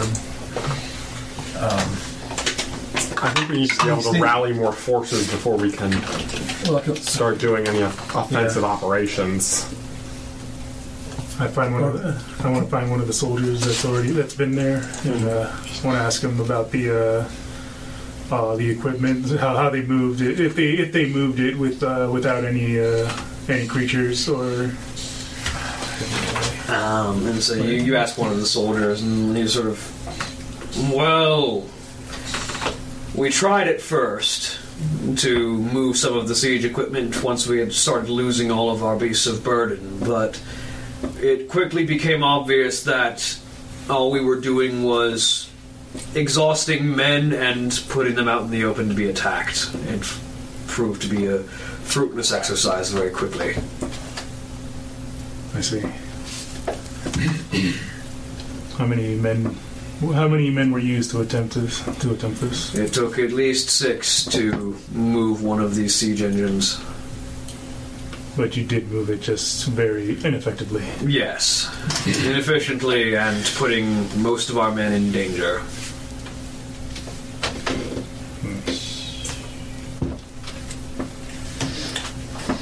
See, Sapphire just used telekinesis and throw their catapults around. Sapphire was also like a level 16th mage.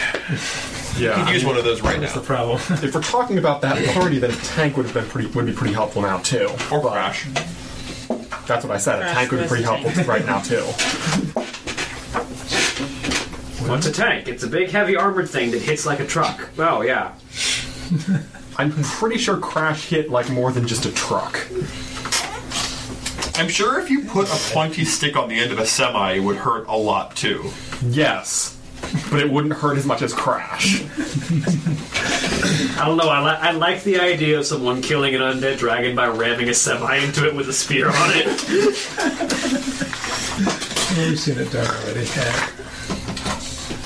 Now I'm just imagining the A-Team, that stupid van, with just like with Mr. T with a lance in it. Why? What would I need to roll to figure if Mark of the Beast on a bunch of people would how much that would help? Increase Plus their strength, how much that would help to move them, help it move the. That's a +4 to strength. With the Mark of the Beast on, you could probably cut 2 people out of it. You move with 4 instead of 6, or with 6 you can move faster. Yeah, that's what I was thinking. If we have like 8 people, a couple of shield bearers, and just to make sure incoming stuff is thwarted. I mean, I don't know, some kind of some kind of defense while we're trying to move stuff. But I mean, also you and the troll are a lot stronger than most anyway, right? Or I'm actually not significantly stronger than an average orc. oh, you're not? Okay. I'm hardier than pretty much any orc here. Not significantly stronger. But that's an option But yeah, We could if try. we could figure out a way to get out there and pull some stuff back just for the just get the stuff that's closer, at least. yeah. I mean, we could try something. I just think we should set up some kind of defense thing, make it this mobile. That way we can improve our defenses here. Yeah.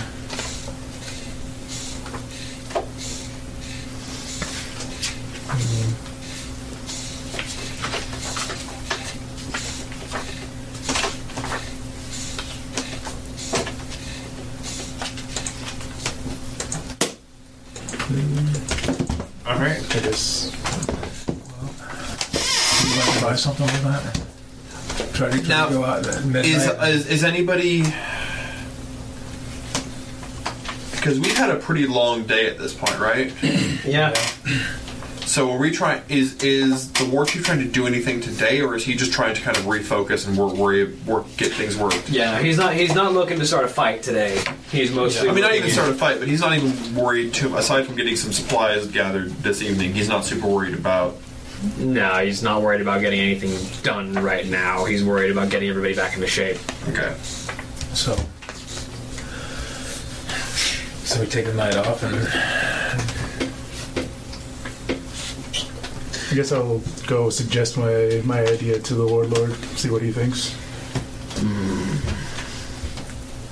Definitely a possibility. If we can't get beasts of burden back soon, we'll need to find a way to retrieve as many siege weapons as we can, and having, at the very least, some more capable of moving those equipment. I'll keep that in mind if we need to attempt it. I'll also report to him a lot of the stuff that I found, like a lot of the specifics of the problems that we're getting, and about the Alliance base as well, and how they seem to be undermanned. We need to reverse this situation if we're going to oust them from the Barrens. At the very least, it looks like we have some time. Eventually, they will be able to restore their position faster than us, but for now, they're not going to attack for at least the foreseeable future.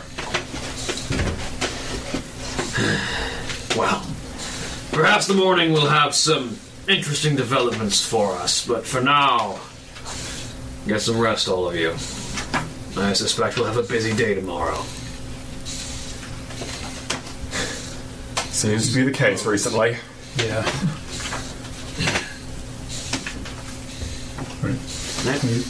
Cool. So you all get some sleep. Get some sleep. Yeah. Except for me. Yeah, and you go vulture hunting. And you I pick rolled up. a 30. Yep. You pick up a couple of vultures. They're scavengers. They're not going to put up too much of a fight once you peg them with a spear. Yeah. I mean, honestly, once I've chucked a javelin at one, it's not like something a deer where I have to worry about hitting it right in the heart to take it down. No, it's if I had a vulture, it's probably done, either hit it or I missed it. basically. And so you take down a couple of vultures and bring them back. But eventually you also get sleep, and each of you, as you rest, find that your sleep is not quite so restful. Each of you... Actually, I was actually about to say this, but I have the restful slumber spell, and I was actually about to use it. I mean, you can cast it, and mechanically it'll take effect, but... Still.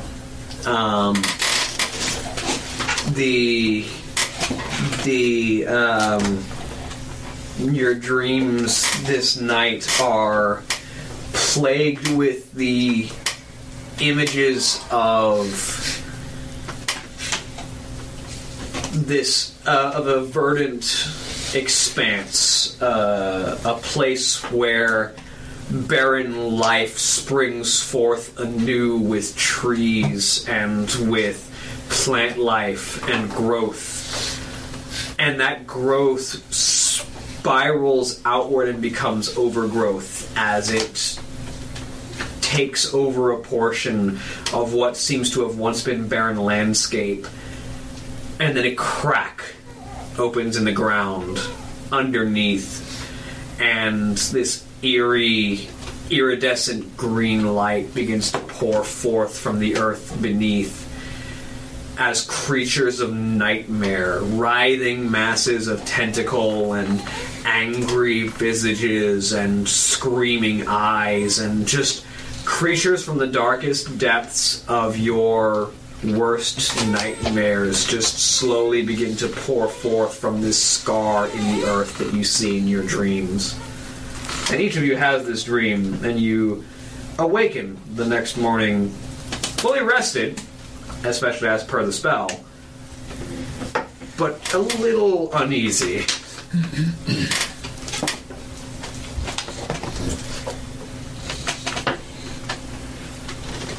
Okay. All right. I'll take it we're woken as a, typical military morning style. Yeah, in the morning, there's a soldier who comes through the barracks is just kind of ringing a bell, just kind of, all right, everyone, wake up.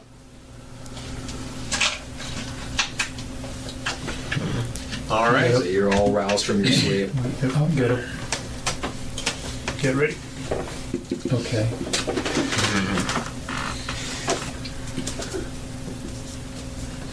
So, and as you all gather outside, the warlord kind of looks at the regimented lines of soldiers. All right, all of you keep an eye out for the return of Tomusa and his scouts, potentially with food and water. Today, we're going to be doing reconnaissance. We need to find out what the Alliance supply lines look like, and we need to see what we can do about it. But before I send any of you out, the group of you that came with me here, I need to speak with you privately. This one. Okay. And the warlord gathers all of you to the side, and this kind of leads you up to the tower where you can get a view of the valley and the Alliance base. So, if my suspicion is correct, like me, all of you were treated to an unusual dream last night. Seems to be something of a pattern recently. Yes. Well, I'm no shaman, and even less am I some druid from the Cenarian Circle. But I know a vision when I see one, especially when many of us seem to have had the same. It is certainly an ill omen from the spirits. Some place of green overflowing with life, and then overflowing with something else. is there anything I could do to identify the topography of that area? Roll me a survival check. It'd be a disadvantage if you're trying to recall it from a dream, but... 17. 17? It definitely looks like some region in the Barrens.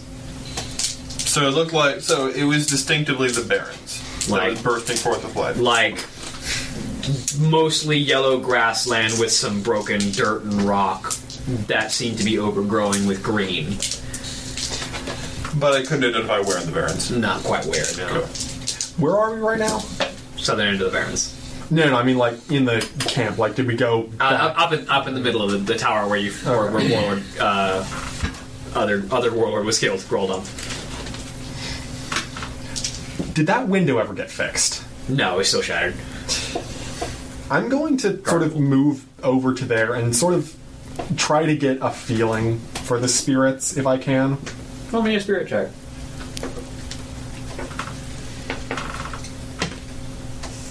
And that is a 17.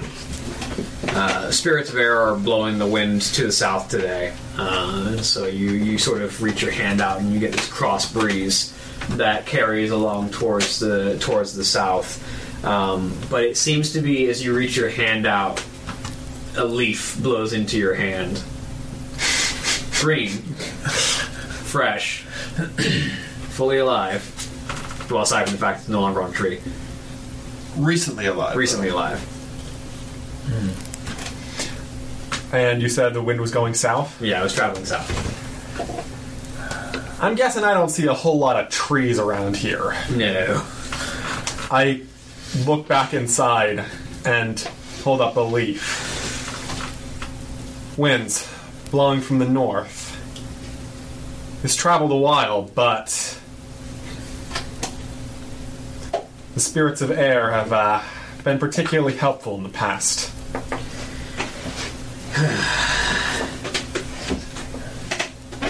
This means 2, potentially 3 things.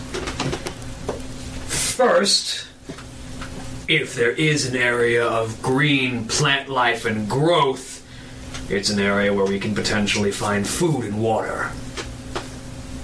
Second, if it has emerged recently, it's likely that something more than natural is behind it. And then, of course, the third, whatever that mass of monstrosity was within that vision might be taking hold there. Which means, above all else, we need to seize that land for the Horde and ensure whatever monstrosities might be taking root there are excised, and we might be able to reestablish some form of supply.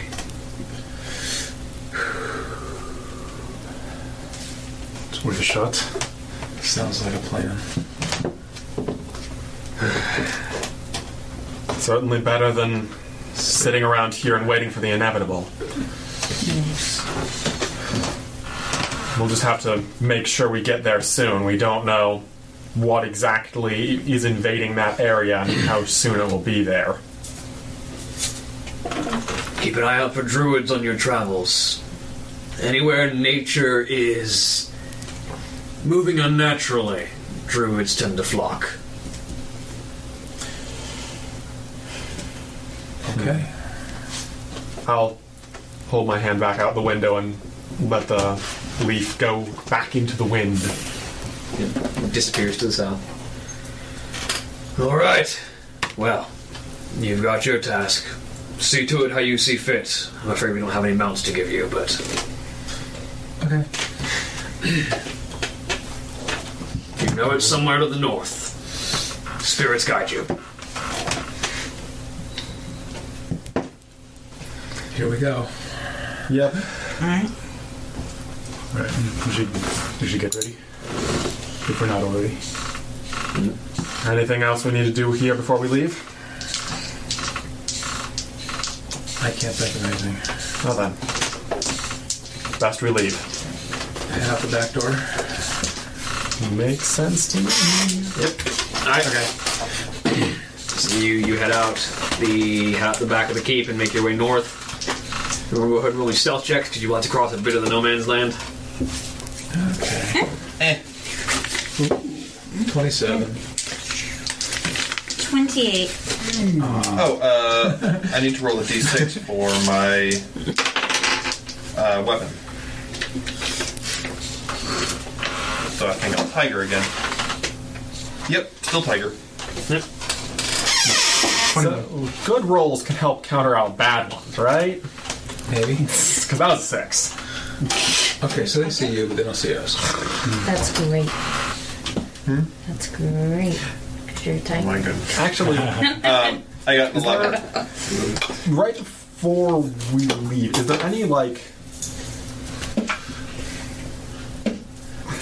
like in the supplies, anything that I could try to make some kind of disguise from.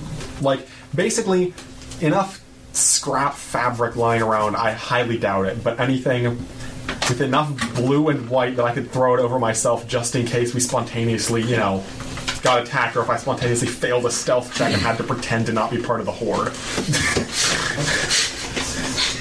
What are you talking about? I've never met these people in my life. Don't kill me, please.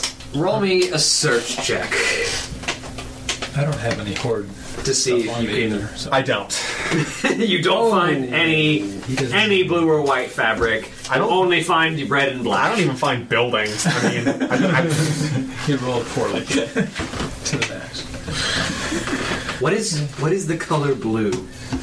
an intriguing question. Yes. While we're on our way, I'm going to be keeping my eye out for snakes again. All right, flying snakes specifically. Well, I mean, flying snakes are interesting, but I'm also like I haven't seen any flying snakes, so I'm gonna looking more groundward. I'm gonna see if I can find any like venomous ground snakes that I might be able to catch. Roll me a survival check. And I'm going to be paying particularly close attention to the spirits as well, doing the same thing where I'm just sort of meditating on the holy light and just sort of seeing how that attracts the spirits and sort of seeing if I can glean anything off of them. Done running a spirit check. Not a great roll, but thankfully survival's my thing. So That's another 17. 16. 16. All right. So first, snakes are definitely some of the only remaining animals around this region, actually. Okay. Especially ground-based. So yeah, you definitely find a couple of potentially venomous snakes. I'd like to try to catch and tame one. Tame. Roll me an animal handling check. Right. See if you get bit by a snake. 25. Let me see. Snick. Tell me about yourself, Snick.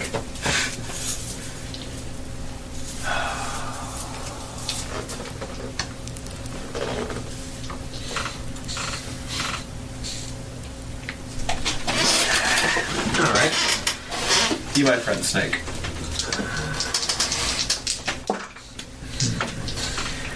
You find a particularly small viper who seems to, at the very least, see you as less of a threat. As you kind of interact with it for a bit, and eventually you are able to get it to just kind of coil around your arm. And it seems to, at the very least, think that you will lead it to more food. Okay. I will ensure to make sure that it finds more food in some fashion or other. And you have a tiny viper. Yeah. It is a tiny viper. It's a CR 1/3 thing. Yeah, it serves basically no purpose, but I know how tiny it is. It has 1 point. It has 1 hit point. You won't let me have a pet kraken. No, I won't. You're in A kraken has more than 1 hit point. I can. It could have been a certainly baby have an idea. kraken. Like a gimpy baby kraken. I've got an empty flask. I could milk the snake. We could milk a snake and Oh, I could please make don't. poison weapons. Oh. This neck is like I know. this long. Oh, You're not getting a lot of venom out of it. yeah. I'll have to It do is a later. tiny animal. But I do have an It idea is, now. it is a young snack. Maybe when it's older. I mean, it's a full-grown snack. It's just tiny size. Oh. It says this. Okay, This happens to be I'm a little. hearing snack, not snake. It might be a snack. These are two I mean, very different We don't things. know what he's got it for. Snek. S-N-E-K. I think to him we're more of a snack than the snake is. If we die. And No, I think no, we're no. more of a feast. We're meals. That's a snack. Okay. That's a banquet. Well, snack. You're a banquet. Snake friend's coming with me. Okay, anyway. But I do have an idea for getting poisonous now. Soon as I learn snake handling. And now we just need to find a tiny little cardboard box. Yes. Why?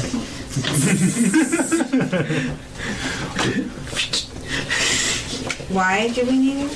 So, That or- make that sure or the snake bandana. is solid. Yes, exactly. I'm confused. It's a video game reference. Oh, okay. We're leaving. We're still moving, right? Yes.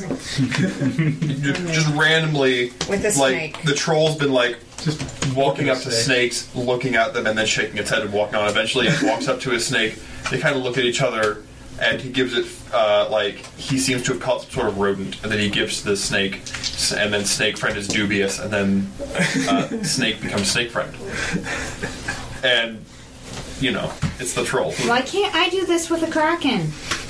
Have you Because tried? you are the rodent for the kraken. I mean, to be fair, have you A tried? baby kraken, a newborn kraken. Is still probably bigger than you. You're still. It's, I mean, A, still bigger than you, and B, its mother will eat you. I mean, hey, maybe you should take a crack at it. All right, let's continue. Oh, hey, I've got a knife now. Be glad that's what was in my hand and not my mug.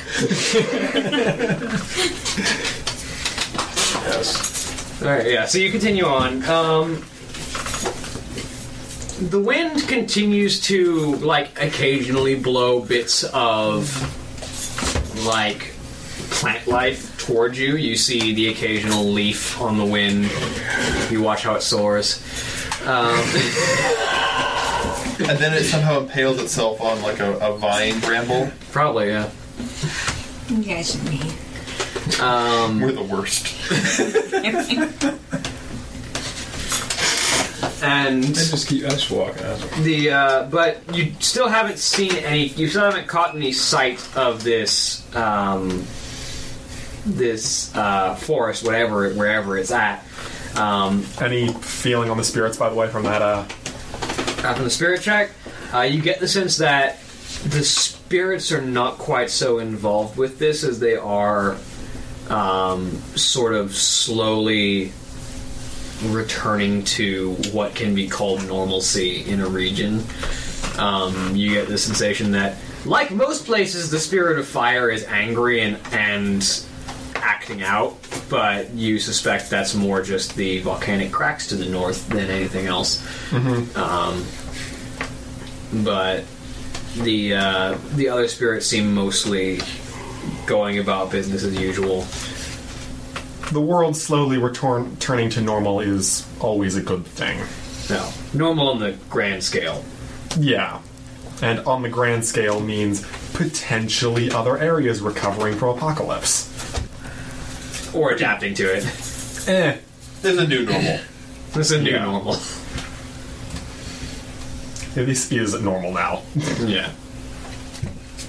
And so, as night begins to fall, you are making it to roughly the end of where the seismic activity seems to have split the area between Desolation Hold and Fort Triumph. And you're sort of reaching the point where the massive fissures in the ground start to become a little bit more even, and the ground starts to be a little bit more level. And as you hit the northern end of it, the sun is starting to set. So, We gotta find a place to camp. Yeah. Yeep. So we're just starting to leave the area where the ground is all fissured. yeah, basically. Probably be able to find a good nook to Yeah, you can camp definitely out and you can definitely while we find still have the a opportunity. particularly a high enough fissure to hide you from the eyes of anyone coming from the east. Yeah, may as well do that now while we still have the chance to, Yeah. before we just get into completely open grassland or desert as it may be. So you all find a high enough fissure to shield you from the side of the east, which is where Fort Triumph is. Cool. And you make your camp for the night. I'll take first watch. All right. I'll take second. I'll do third. All right. So first watch, go ahead and roll me a spot check as you take a rest. If somebody wakes a troll up, he'll take a watch, but, I mean, obviously he's not going to offer to take one. That's a 26. 26. Okay. You theme nothing, which is fabulous. Or I see something, which is slightly less fabulous. So as you watch, over the course of the evening, as the light gets dimmer and the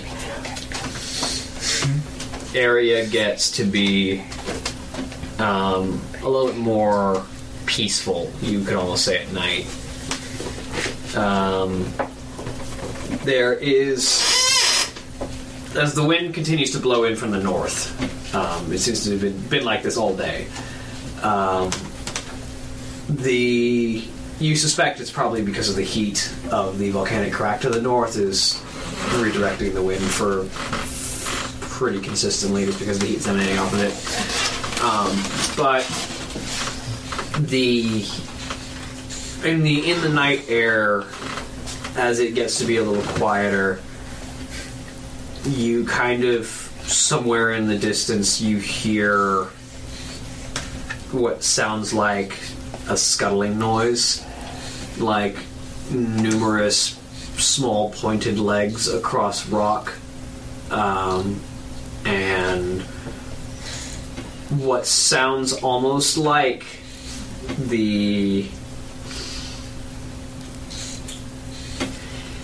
it's hard to describe the sound of... It almost sounds like a canvas being punctured by something large and heavy. Like a... I'm guessing I'm already at the best vantage point I could be at for this check, so... I mean, you could climb the fissure you're leaned against.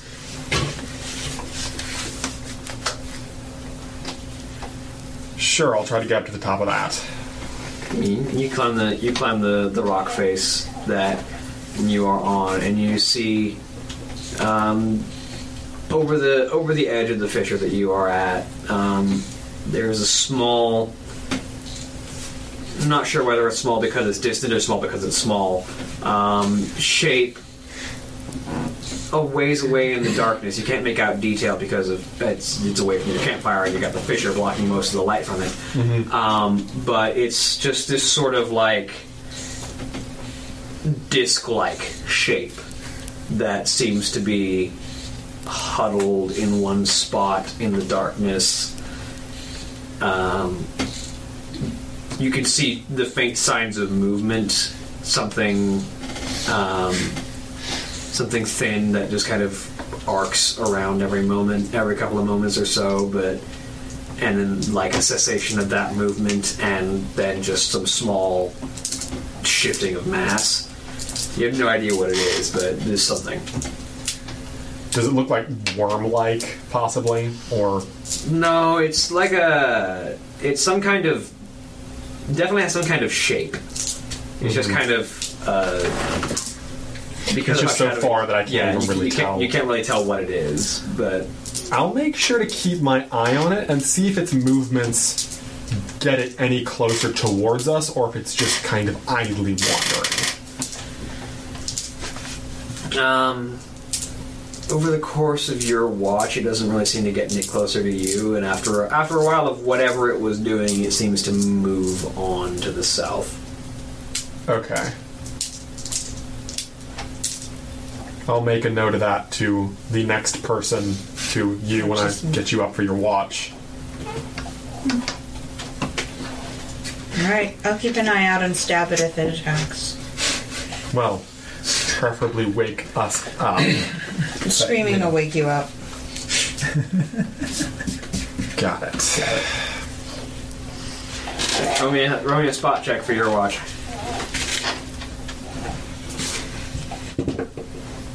$16. Over the course of your watch, everything seems relatively still. You don't really seem to notice anything particularly out of place. You don't hear whatever that noise was that Leaf described. It doesn't seem to be returning over the course of the evening. at the very least. Your watch mostly goes uneventfully, and then you wake Brik for third watch. Alright, Leaf heard something. Stab it if it attacks. Oh, I see it. I don't know if Brik is with the stabbing persuasion, really. Kill it if it attacks. Punch it. Stab it with fists. Stab it with your fists. Stab it with fire.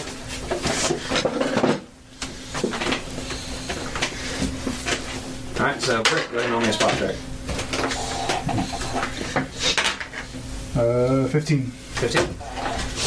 Yeah, over the course of the evening, your watch is mostly uneventful, although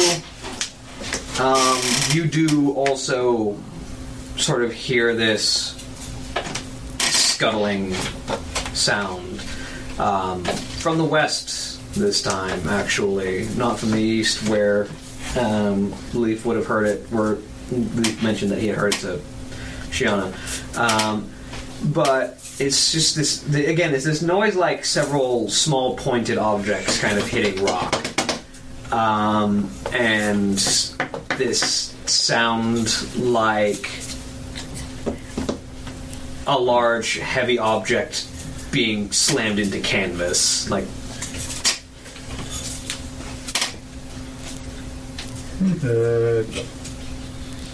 Knowledge nature roll to see if I know of anything. yeah, go ahead. See what you got. Fix that description. 16. I mean, it's louder than you'd expect, which generally just means that it's larger than you'd expect, but it sounds like the motions of a scorpion. Like, it sounds like scuttling legs and then a stinger hitting something fleshy. I'll keep an eye in that direction of the sounds. You keep your eye in that direction, and then eventually over the course of the night you do see this sort of dark disc-like shape that you would associate with a scorpion on the move. In the distance, it seems relatively small, but you can't tell if that's distance or actual size as it moves towards the south. All right. It doesn't seem to come towards your camp or try and bother you any. All right. I continue to watch until the. And the rest of the watch is uneventful, and you all wake up the next morning.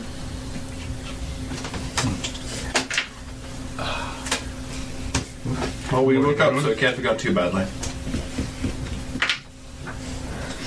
I believe what you heard may have been a scorpion. Great. A giant one? Bigger than me? Well, Can't tell. if we saw it and heard it scuttling from so far away, probably. Yeah. I could get scorpion poison for my weapons. First off, wouldn't that technically be venom? And second off, that's a terrible idea. I mean, poison is still accurate. Yeah, I mean, it's a Yes. dwunking. You can still get poisoned from it. Yes. However, the animal itself is not poisonous. Right. It's venomous. Yeah. That's the distinction. That means we can eat part of it. Let's keep moving. If you eat it and you die, it's poisonous. If you bite it and you die, it's poisonous. If it bites you and you die, it's venomous. Now you know. So anyway, Don't do either of those. And then venom is poisonous. yes. Poison is not necessarily venomous. I got it. Because venom is specifically a poison that can enter your system through means other than digestion. Through a bite or a sting. Not necessarily bite or a sting, Well, mostly. but typically it's Through an it's injection. Through injection, yes. Okay. Let's have rations and move on. Alright, yes, some Makes rations. sense. You going? Take this number down. Yeah, I know. Then I'm going to see if I can find us any food. You have a snake? That's not. A 30 survival check to find some foods. It's Going to contribute. called the Barrens for a reason. I mean, I'm talking about... Ants. Yeah, I'm talking Spiders. about large bugs. You can probably find some beetles. Some Good. decently sized there you go. beetles. They're crunchy. I'll come back hear with a that we small get- sack full of beetles. And beetles are surprisingly fulfilling. Yeah, and then it sounds like potato chips. Having a Lion King flashback. Also, 27 survival to do the same thing. Beetles. Okay. So as you're breaking up camp, the troll walks back in with a small sack full of beetles, and he's got one, like, in his mouth. And he holds up the sack. Rhinoceros beetle. Probably a variety of beetles. Beggars can't beat They're choosers. mostly carrion beetles. I'm good. I offer rations to anybody who wants real. Almost real. I mean, I've got rations too, I but know. I'm basically supplementing them with what can be found just for the sake of making them last longer. Yeah. I'm doing the same. If I have to, I'll eat my rations, but if I can find food... Like, I'm eating my rations as well, but hopefully this can pull another day out of it. So you're the only other person who eats the beetles? I might be. And I've also found my own, so... Yeah. Does Brik eat beetles, or... No, you're probably more herbivorous, aren't you? I'll eat them if I need to. I'll stick with the ration thing. Okay.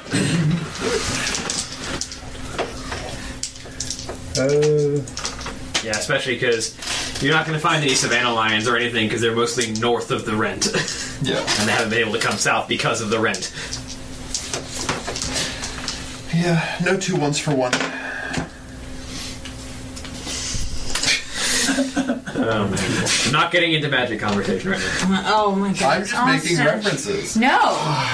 No! We made a Metal Gear reference. Okay. You eat, sleep, and breathe magic. Anyway. No.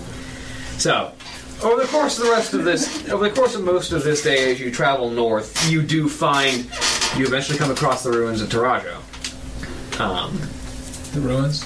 The ruins that Garruk had found. Oh. Yeah. And you see that not a lot of effort has been done to clean up this place yet. It looks like the Tauren have not been able to.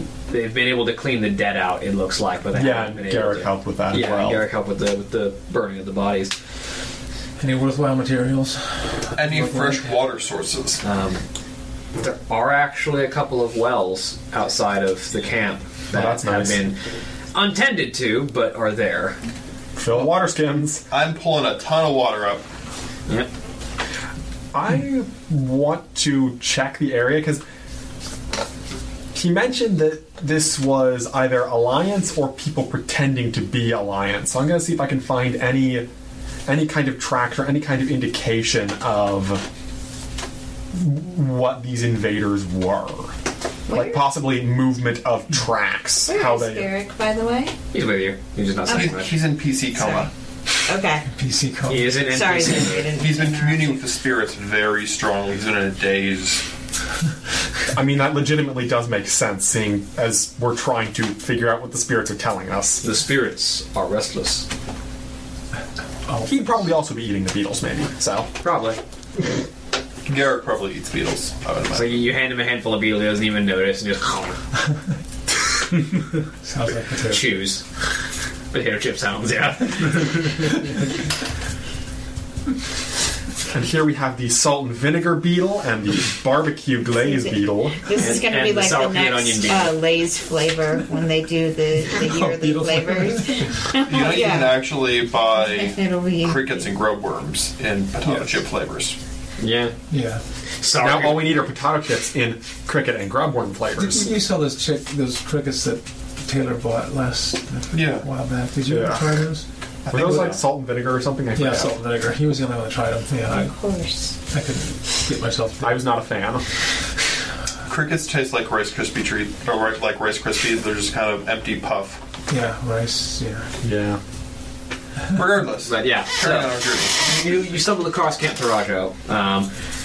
There's a lot of burnt wood and burnt canvas. Yeah, okay. They don't exactly build with much metal. Okay, I take some of the burnt wood that I can make a mark with the. Yeah, you can use it as charcoal. As charcoal, okay. On my barrel of this holding my gunpowder, I put a letter D, like something. The rune would be like a letter D in common. Okay. And then we move on. I don't want to know. You'll find out. It says D on the in common. Yeah. Okay. Any food stores? Which, I mean, the common has been established in the setting as being sort of like Latin, so it probably has Roman, like Latin Roman numerals and characters. So, all right. Once I gather water, are there any food stores here?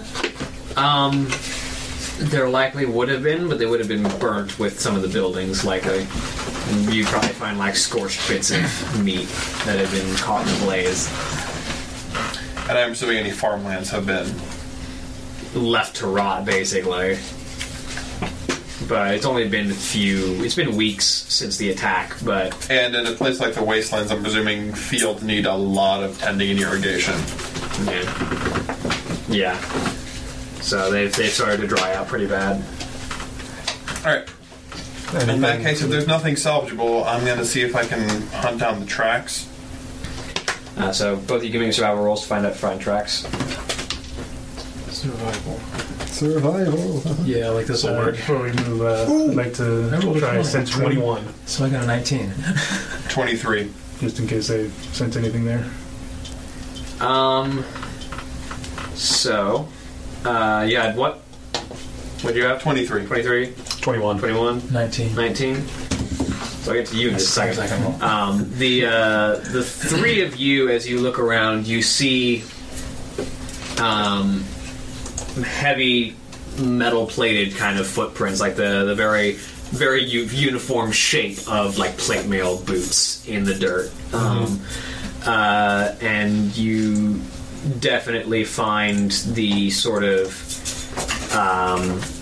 the signs of individuals in full plate that have wandered through. However, as far as like formations, it's hard to say because there isn't a whole lot of uniformity to them. It seems like they moved in a lot of different directions and sort of spread out once they got to the camp and moved all different layers. Which you can roll me a knowledge military if you have it. I don't have it. You have knowledge local. Don't you? I have local. You can roll me local. If you have military, You pointed out. you can roll military. Okay. 17. 14. That's not how Alliance troops work. Both of you know that. Alliance troops stay in formation. Got it. So this may not have been Alliance. Because especially even if they did break formation, it would probably have been, if things had gone horribly wrong, which, Right. judging by how much of a massacre this was, it clearly did. Like, formation breaks when you need one person to go do something specific, or you need to sort of scatter to avoid incoming fire. But even formation breaks are probably very orderly. Yeah, and formation breaks are very much sort of organized. This was a group of people got to the site and split off in all directions. I'm going to take some of the charred wood and find a good place, like possibly maybe on some of the stonework of one of the wells, and write out the day we came through here, generally what we were doing, and then write out that observation as well. So other people who come through here, maybe if the tracks have been dissipated by then. On some of the what little is left is standing on some of the buildings, perhaps. Yeah, possibly near the well as well, so places where people would notice. Yeah. Because if you go to this area, you're going to stop by the well. Yeah, saying it's the only water for miles. With your runic sense, you don't sense any active runes at the moment. Not in this area. You do. I will say that You definitely find the residue of runes that seem to have been carved on the ground at some point, likely during whatever happened here in this slaughter. Probably by some of the Tauren to defend themselves, but you don't see anything beyond that. Nothing active right now, at the very least. All right.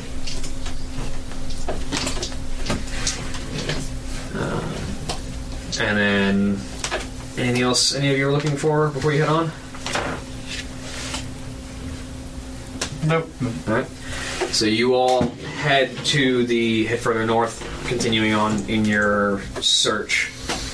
As the road, there's actually a road now to follow as opposed to just split ground, and as it leads further north, you start to see you haven't been able to sort of cross any particular horizon to see trees yet, but you start to see green grass as opposed to the yellow grass that is typically present in the Barrens. Does this grass seem natural? Not to this region. The Barrens grows yellow grass because grass that can survive without a whole lot of moisture. This is like fresh green. I'm gonna feel the soil. Is it soil or is it still the clay and the... It's... Roll me a survival check. That's a natural one. I mean, it's still a 13, but... It feels weird. It feels like the clay. It just feels weird. So it's just not right. I'm going to make a survival check as well for sort of the things he's looking for. Mm-hmm. Go for it. Nice. Okay, I can roll survival checks, so that's nice. 27. 7. The clay here is weird. It's like clay that is undergoing the process of becoming soil. It's like it's becoming less hard and becoming more compact and becoming more like dirt than clay. So it's reverse. It's reverse desertification, basically. Kind of. It's like, which is not a natural process. it's like it's unbaking, kind of. I want to sort of feel if there's any difference in the spirits, just like either in the composition of the spirits or if they're trying to say anything. Go ahead, spirit check. That's what you got. That is a 19. So the spirits of the elements are no more potent here than they are anywhere else, but the spirit of life, the sort of the essence of living beings, which is sort of the fifth spirit most would associate, is strong here. It is awake and alive. It is moving potently, but there's something weird about it. Does it seem like it knows that danger is incoming? Like, sort of attributing the knowledge of that vision, does that seem like it knows that? It doesn't seem like it's particularly panicked. It just seems odd. It's just perhaps a little too golden, like a little too good, a little too active, a little too... It's almost aggressive in how it's moving out. So does it, from what little knowledge I have, does it almost seem to be a little bit fire-like in that regard? A little bit? Not quite fire, but something similar. Something you could easily mistake for being a little like fire. It's spreading unnaturally quickly, like it's overgrowing the area that it's in. Like, this plant life is spreading in a manner that you would very much equate similar to like a wildfire. Interesting. So this is the overgrowth of that vision. Oh. And this is just the edge of it. You're just seeing grass. You haven't seen any trees yet.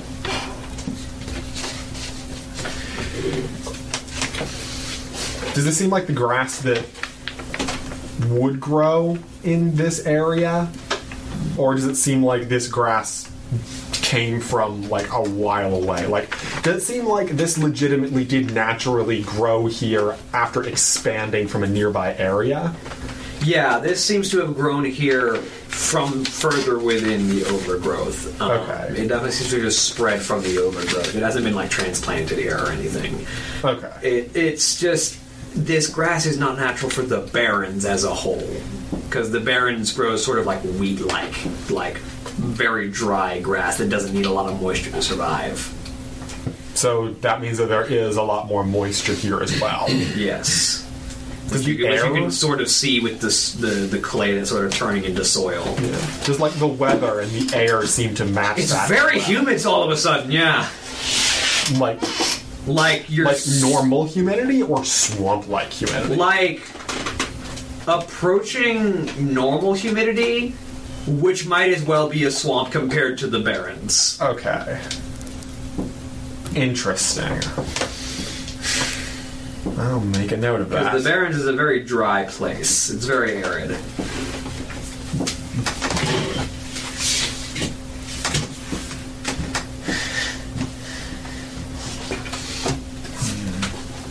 Interesting. I guess we'll Keep moving north, or keep trying to go towards the epicenter of this. As you I'll pass that observation on to the rest of the group as well, just that the spirits of life are a lot more expansionist than they normally are. is this like a straight line, or is it like a curved line of growth? Is it coming from a center? Like, is it coming out in, like in a circle from a central point? It's kind of like a sort of expanding wave. You wouldn't say there's one. I think we don't have enough of a bird's eye view to get an idea. Yeah, like the curve is too broad to have like a single, to have like a point of origin that you could equate to like a building. Right. Yeah, that's what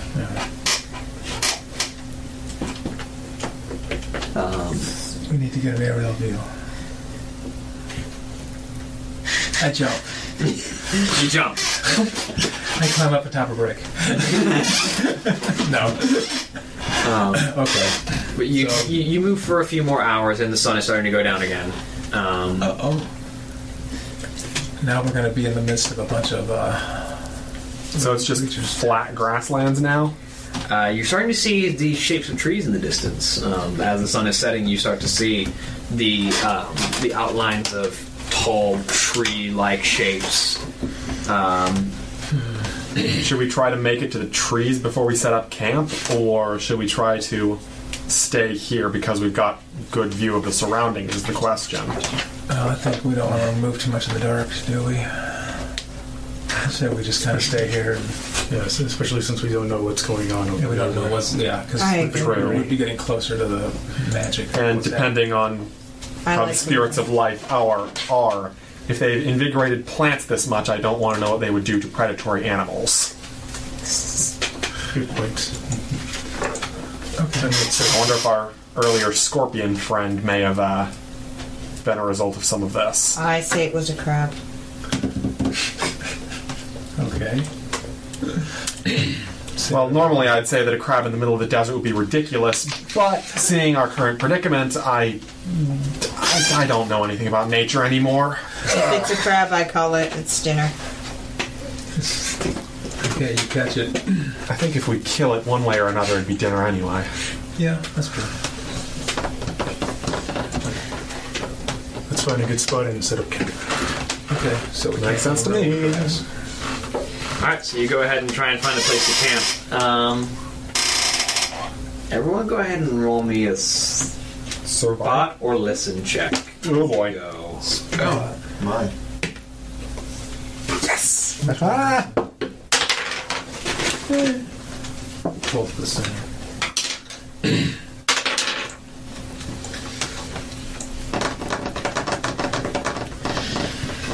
That'd be a 28. That's about 19 more than I got. I got a 20. These levels in human are kind of amazing. I got a 19. Got 16. 16? Whatever it is, I don't see it. If I need DC 10, I missed it. So the as you move, you see the grass is getting particularly tall, and the two of you got a 20 or higher, I believe. Yep, 20 or higher.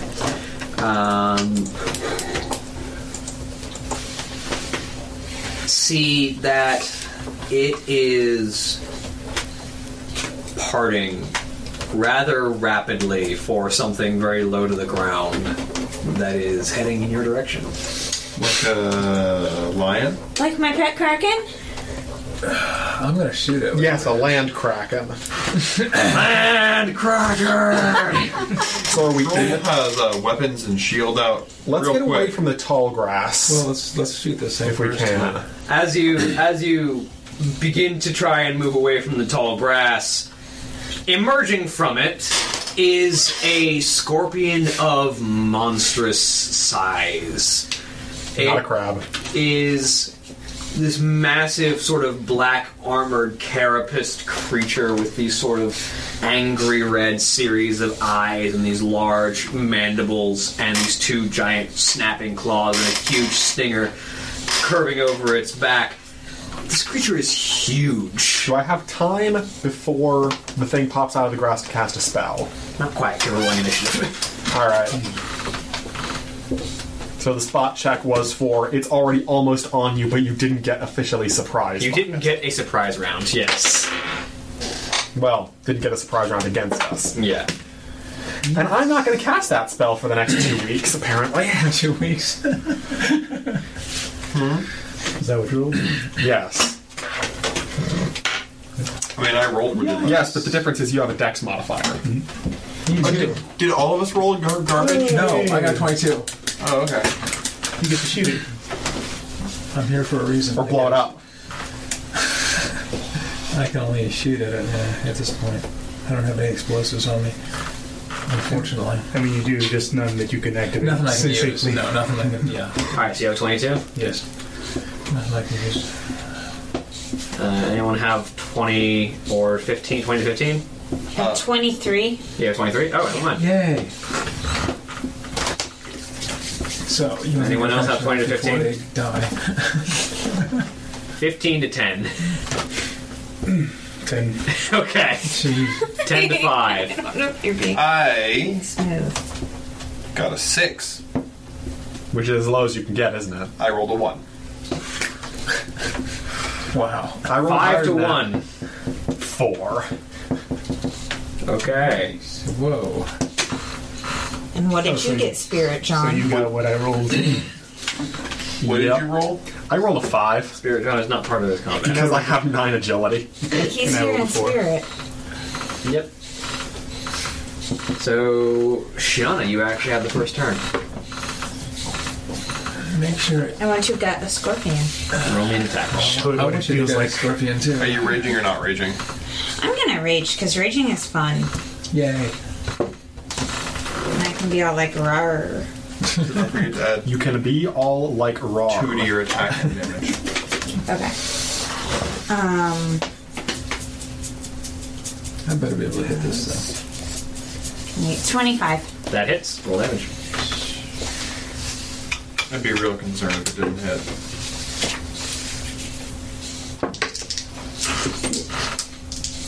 Wait, am I rolling this? I don't think you don't get a sneak attack. Yeah, you can. You're the Okay. first one going. 10, then. Because even though it hasn't technically gone yet in initiative order, I feel like it initiating combat counted as its being aware of you. Yeah. No, it definitely started the fight. And then Josh, you're up next. stuff. Crossbow. Crossbow. 6 doesn't hit, does it? No, unfortunately it doesn't. Lovely. The crossbow bolt fires and it just skips off of the chitinous plates on this giant scorpion. Wow. You're aiming in the right direction this time, though. Am I? I can't tell. Which makes it the scorpion's turn. Uh-oh. Come at me, bro. It's gonna come at everybody, actually. I mean, I'm very compatible. Oh, it has 2 claws and a stinger? Yeah, it has 2 claws and a stinger. I have 1 claw. You might not after this. So...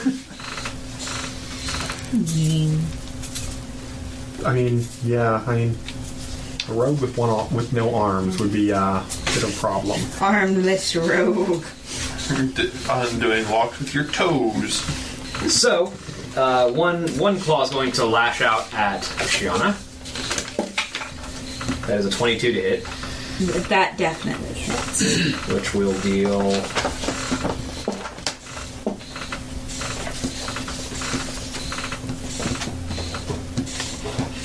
Oh, sorry. 13 points of crushing damage, I believe, is the claw. It's a pincer. Claw attacks are generally slashing and bludgeoning. We'll say bludgeoning in this particular case. They're typically both, but it depends. Yeah, both. Yeah. It's probably both. It doesn't say the damage type, so. Well, claws are assumed to be slashing and bludgeoning. A gore is assumed to be piercing and bludgeoning. A bite is actually all 3. Yeah. And a slam is just bludgeoning. And so it's 13 points of damage to you, and it is going to grapple you with its improved grab. So go ahead and make me a grapple check. Oh, I don't even know what my grapple is. Your base attack bonus plus your strength. Your base attack bonus should be 3, by the way, not 6. Hmm?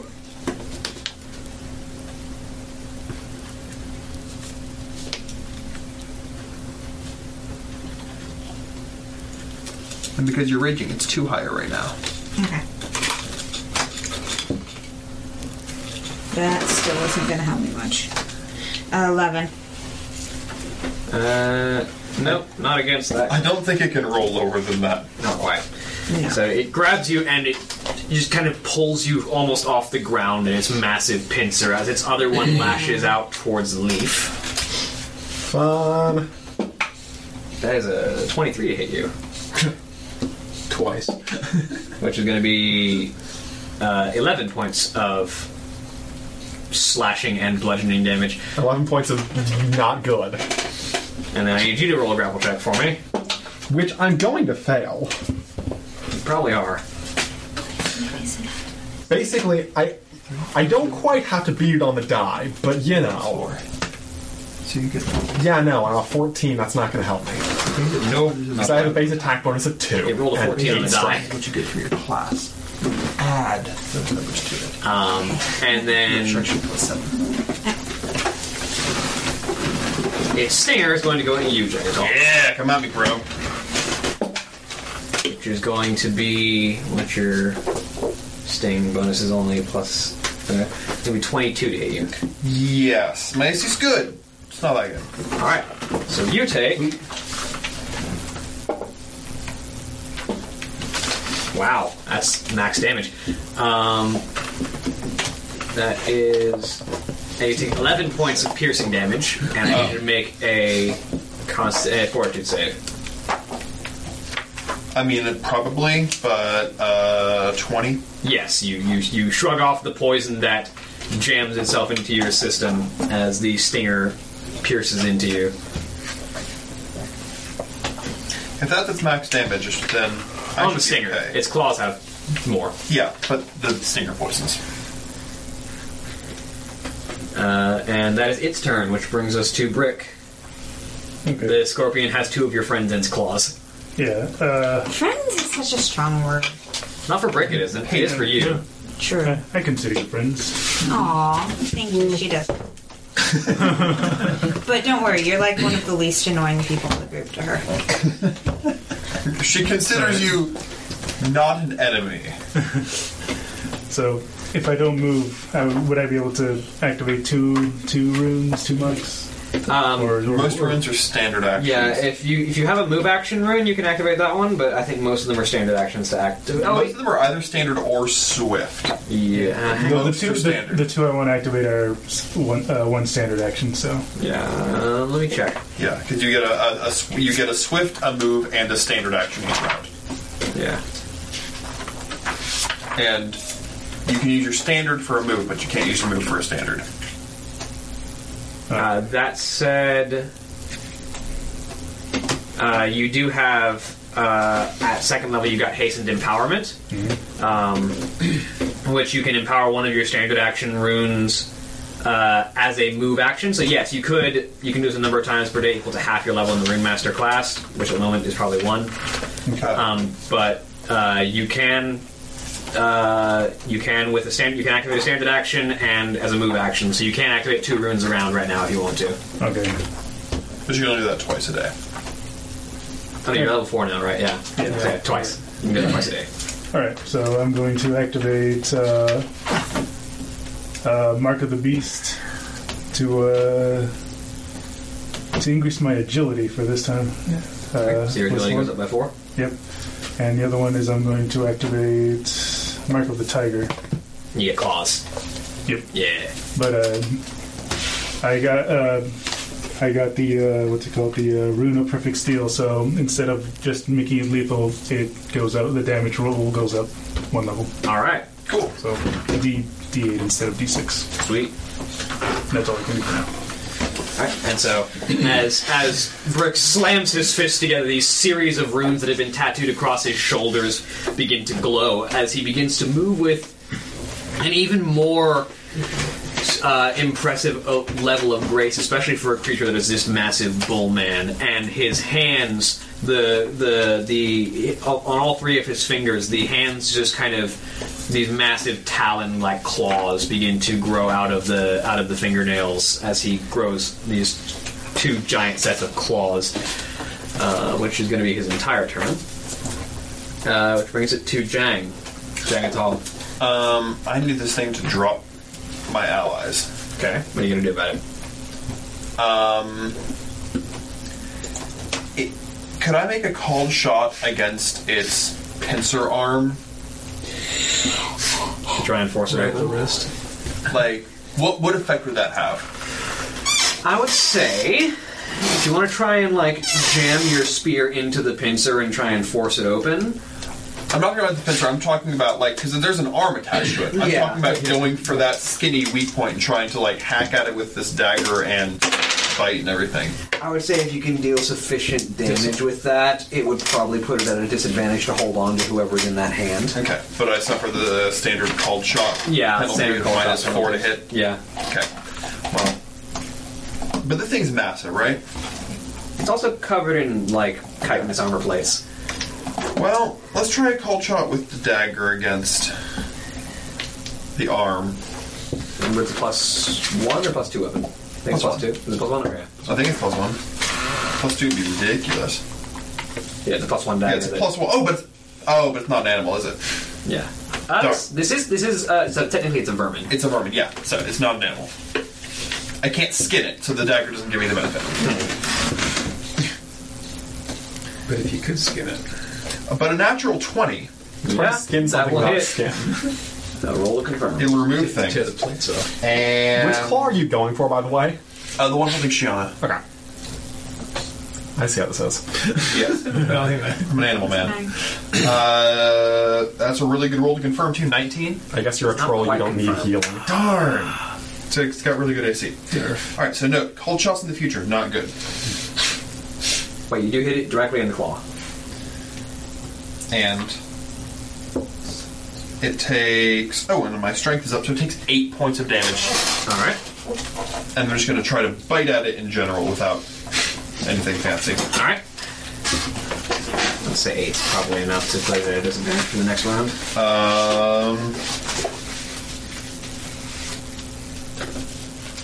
Oh, shoot. I forgot my strength is up by 1, so that 9. increased my attack by 1 and the last... No. For the damage I had it, that would have taken it from a 19 to a 20. That would hit? That would have confirmed? Yes. So I deal double that damage, so it takes 16 instead. That would definitely put it on disadvantage for its next couple of grapple checks. Alright.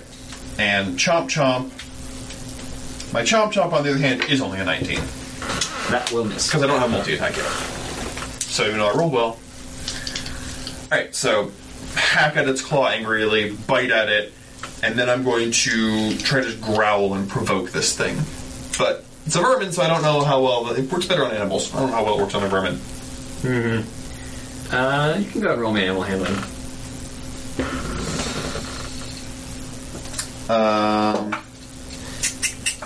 24. I don't think this guy cares. Pardon? I don't think this guy quite cares. Yeah. I don't think it has an intelligence score. Most vermin don't. No. Yeah, no. It goes purely off of instinct. So, even more so than most animals. Alright, well, I tried. Hopefully I angered enough by damaging its claw. Alright, Leaf. Where is...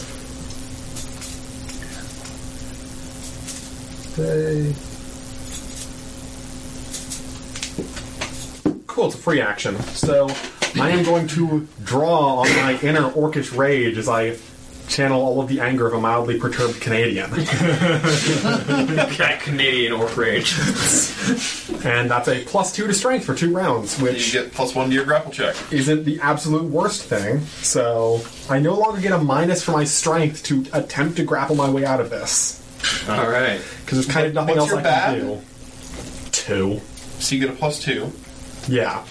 I get a +2. Hey, it rolls a 2. Can you roll higher than its grapple bonus? We'll see, because that's legitimately in question here. I bet it has anywhere from +12 to a +16. Oh, I rolled off of a 20 into an 8, so that's a 10. No. Which isn't going to do it. Sadly, all of my spells have somatic components. Yeah. So, like, I was hoping the little healing spell that I can use as a free action would at the very least be no somatic, but Really has somatic components? Yeah. Weird. Sorry, Can't immediate action. you whatever. flash of light though? You're like a priest. No, that's immediate action, and that has somatic components. Oh, does it? That's weird. Most immediate action... Oh, the swift action ones typically don't have immediate actions, I guess. Yeah, I forget if it's swift or immediate. I wrote it down. Regardless. Yeah, immediate action. You're stuck. Right. And then Sheona, you're back around. You are currently in one of the thing's pincers. But I just shanked the heck out of it. Can I shank the pincer to let me go? Claws are a light weapon. I mean, yeah, you can swing with it. Just like swing it. It won't actually be trying to make it let go unless you do significant amounts of damage, but you can try. Stab it. Stop rolling one lower than your threat range. I know.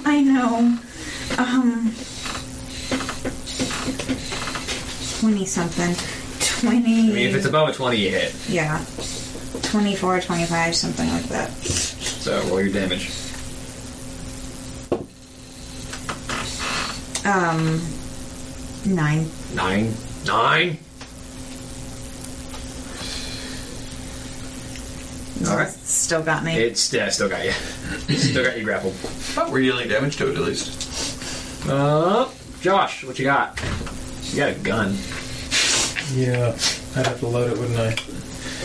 I mean, theoretically, you could have loaded it a long time ago. We are not a fantasy setting that practices lots of gun safety. Okay, yeah. Also, he's a goblin. He's a goblin. Even in this fantasy realm that doesn't practice much gun safety, all the gun safety that there is lost on goblins. Yeah, the dwarves practice gun safety.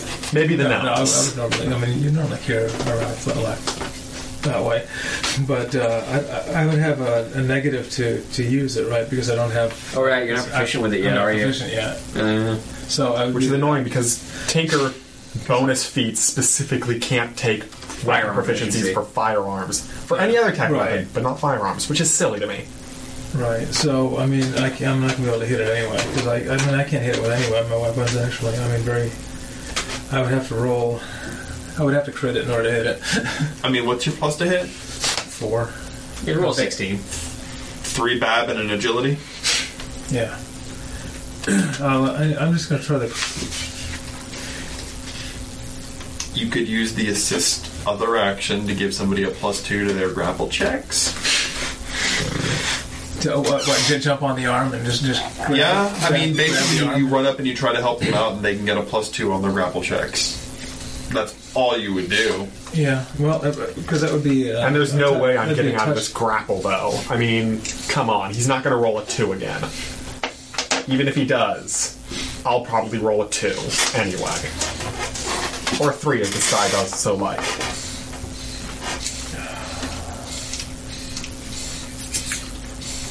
Honestly, I've still got plenty of hit points to keep surviving this thing, and currently it's really doing a big brunt of its damage to me right now, so... Yeah, but we can't bring you back. Like, I may be the backline healer, but I also have a 14 stamina. I can be a meat shield for a little bit. Just kill this thing. Please. That's the best way you can get me out of it. I guess I'm going to try to take a shot at it and see if I can hit it with anything. Nope. Another miss. Alright. So that is Josh. Scorpion, you get a crit in the hand. First off, he's going to constrict you, so... Make opposing grapple checks? Yep, make grapple check. Oh, That was a natural 20.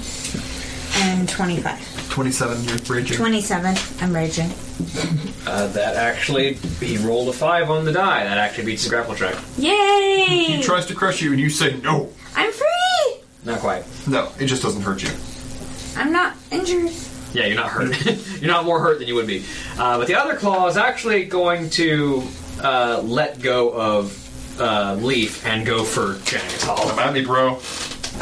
Nice. That's going to be a 27 to hit. That will hit. Hi! Going to deal 8 points of slashing, bludgeoning damage, 8 points of claw damage, and then I need you to make a grapple check. Look at how amused I am by this damage.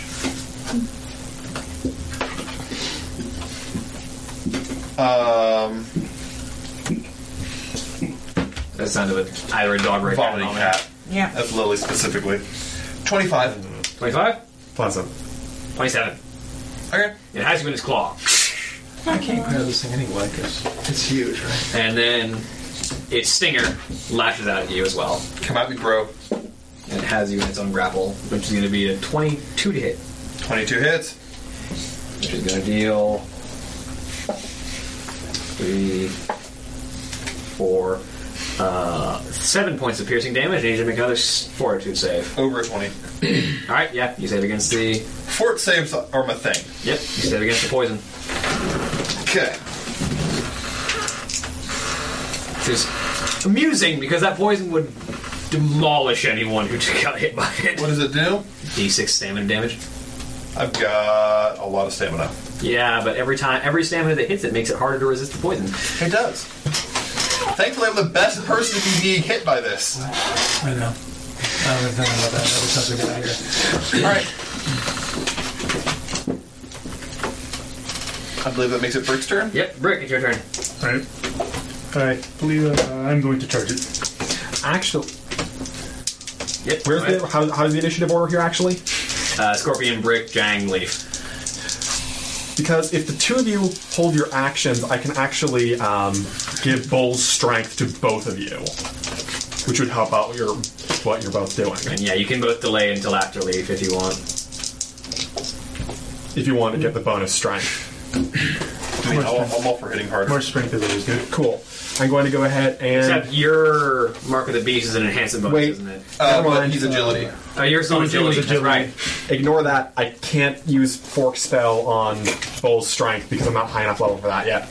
Never mind. And you can give it to one person, so Yeah, whoever you would I'll give like. I'll give it to him. Okay, so you can go ahead and charge, and Go ahead. Jang can hold if he so desires. Alright, then I'll hold. Yeah. If you said that you... Bull's strength. So Sweet. What do I get for charging? +2? +2. +2 to hit. Probably not 12. 12, not quite. What'd you roll? 7. 7? Wow. Yeah, unfortunate. So, in that point, Jang, you're holding Leaf. Cast. Full strength. Jang, go. What you got? I got a 21 to hit. That hits. For sweet 9 points of damage because of the strength of the bowl. Yep. Alright, that brings us back to the top of the round. Sheona. I'm not free, am I? No, you're not. You have a claw. You can try and get free. You could either try to free or you could try to shank. This thing's apparently disadvantaged to hold you. Or disadvantaged. Yes. I want to shank. I want this thing to go down. Oh, I forgot to bite it. Oh, goodness. That's a 20 on my bite. No, 21 because I've bull strength. So yes, you deal bite damage. You successfully bite through the chitinous plate. It tastes real weird. And that's 6 damage to bite it. 6 more damage. That's within my crit range. That is within your crit range. Okay. I rolled within my crit range. Roll to confirm. I'm thinking I might actually take up Jack's idea and just have Chris be a thing when you roll within the crit range, because confirming is literally just an extra step of tedium. I don't think a 16 confirms. Not quite. I mean, it does give, like, having high AC a little bit more of an advantage against But I did people hit who it. do a bunch of critical hits. You do hit. Okay, I did hit it. Like, I think it's a good sort of nerf to just having insanely high. There's pros and cons. I did 5 damage. 5 damage? Yeah, Alright. not much. But at the same time, you want to critically hit the thing, don't you? Right. I mean, true. I've seen people, what they do is, on a 20, you automatically crit, and then on the expanded crit On the expanded crit range, you still roll to confirm. Yeah. Or if you That have a makes multiplier, you have to roll to confirm to get your, like, times 4 crit, or versus the times 2. Yeah. Like, you got a partial crit and then an amazing crit. Yeah. Then I will play around and see what I want to do later, because I definitely feel like just having to confirm every single crit feels like just a bunch of tedium. Yeah. Alright. So Sheona, Josh, what you got? I'm going to pull out my flask of oil and smash it on its side and ignite it. Alright, that's significantly easier to hit, so That's a touch attack. Touch attack? yeah, that's a touch attack. And the thing is gigantic. It's huge, actually. Oh, sheepwreck. What'd you roll? I rolled a 1. Oh boy. With an explosive? I mean, you're standing next to it, and it's got a splash radius. And So I it's mean, gonna did you roll- ignite the oil and then throw it, or throw it then ignite it? I just try to hit it on its side. And you splattered it against the ground. And I just So- hit it on the ground. So I'm going to start a fire underneath it instead. So you're going to take the damage, but it's also going to make a reflex save for half damage, which it fails. I imagine the thing's not super It reflective. rolled a 7. It rolled less than What is it, 10. 1 to 6? So it's a Is it D6 for D6 burning oil. damage? 4. D6 fire damage. 4. So you take 4, it takes 4. Okay. Yeah. Alright. You did damage to it. And at least you didn't roll a 1 on a technological device. So Yeah, no. like, it wasn't like a grenade that didn't Yeah. go off, Right. or a helicopter that crashed and So it's burned going on to you. constrict people in its claws first. Jang, starting with you. Yes. What do It you got? constricts me. Okay, you take D8 plus. You take 14 points of constricting damage, Okay. and then it's going to constrict Sheona. Roll a grapple check. Yes, I rolled a 1 on the die. How healthy are you two looking, by the way? How many health points do you You have? take 10 points of constricting damage. She's probably looking worse than me. I now have 3. Don't forget your cons up, so you Okay. temporarily have an additional 8. So you have 11. I now have 11. Okay, And I then just need to know if you go down, because... Stinger's going to lash out at the goblin that just smashed a flash of burning oil against it. Well, that's a 19 on the die. It doesn't have an expanded crit range on the Stinger, fortunately. Okay. So that is definitely going to hit. It's a 42 save or It's a fortitude save, yeah. can't be a reflex save? No, unfortunately not. Guess what I get for You take a save? You take 10 points of piercing damage, and then 12,000. You get a +2 to your fort save? +1. You Yeah. have 10 stamina. And what do I have to get? A 19 or something? I don't know. I made it. I'll with heal a the 19. ability damage later. 11 and 1 is 12. not quite. You take Yep. 4 points of stamina damage. Okay, so stamina goes down to... I'll heal that. Which Okay. also reduces your hit points by 8 Yeah. until you get that So heal. we got 10, Oh. 8, -4. Okay, real Wait. quick, as soon as that Wow. happens, Yeah. Did you go unconscious? No, yeah. the instant that happens, You dropped to 0. fork spell, flash of light. I heal you for 1 hit point, and I heal you for 1 hit point. You're back up. Yeah. Both of you stop dying. Stop that right now.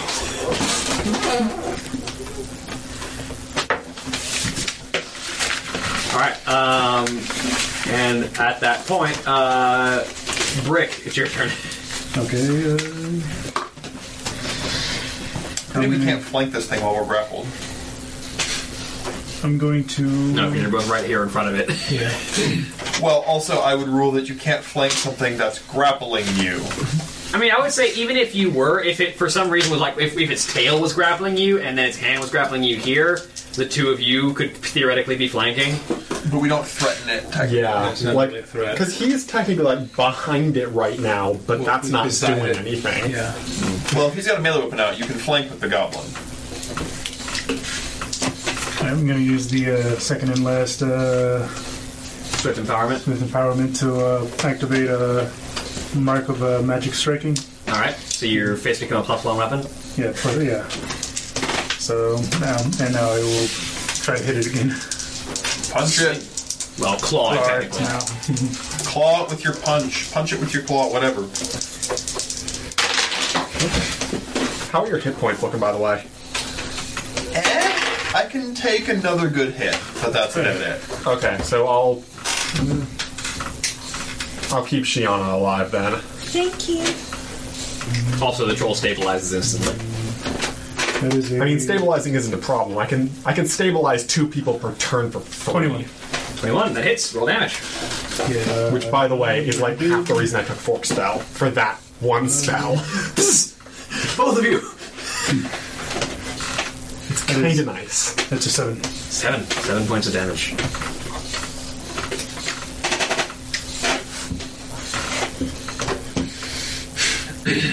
All right. Oh no, 8. 8. Even better. I forgot to add the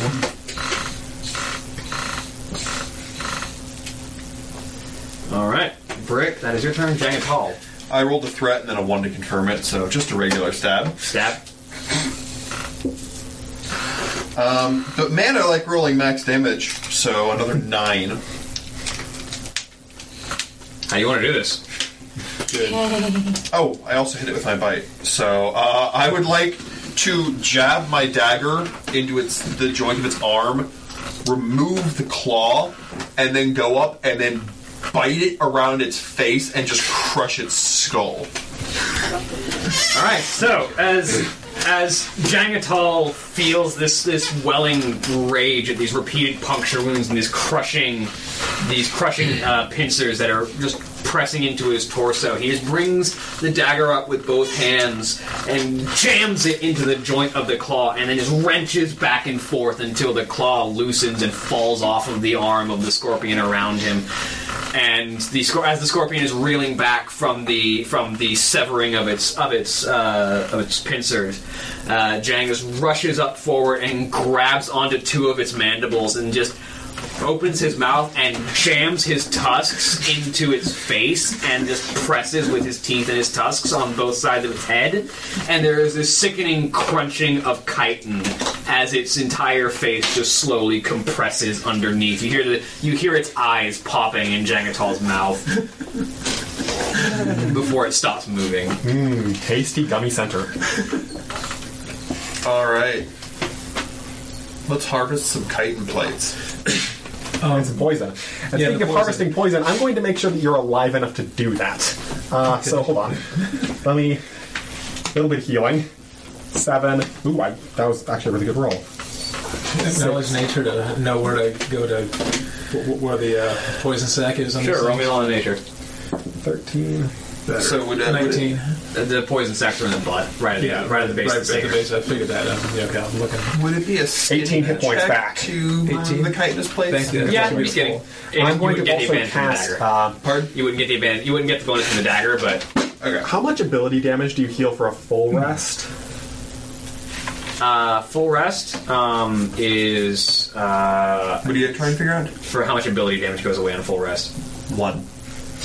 Restful slumber on you. Next time you take a rest, you will heal twice as much ability damage as normal, so you'll be back up 2 the next time you Okay. rest. All right. That's the best thing My I got. stamina's still down. Okay. Yeah, the thing about ability damage is it tends to linger. Yes. And nobody else got hit by Restoration it? spells. Or at least nobody else got affected by it.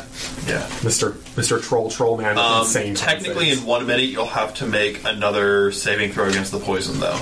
Because it's still in your system if you failed the first save. In that Yeah, case, that's Bear's Endurance. You get +4 Constitution for that saving throw. Oh, okay. Yeah. Do I have something else that gives you bonus on saves? How much is that? +4? Also, what ability am I using for skinning this thing? That'll be a +2 that'll to your be- save for that. You're trying to force chitin plates off, so it'll be your strength. Okay. There's a little bit less finesse in this than trying to skin something that has hide. That's a 15. 15? Yeah, you managed to force some of the larger plates off. It's not perfect, but you keep it mostly intact as you manage to break some of the plates off of its hide. I have 2 flasks to fill them with the poison. Alright. Yeah, I'd say you can get 2 doses. Roll me survival to see. Survival's not a good thing for me.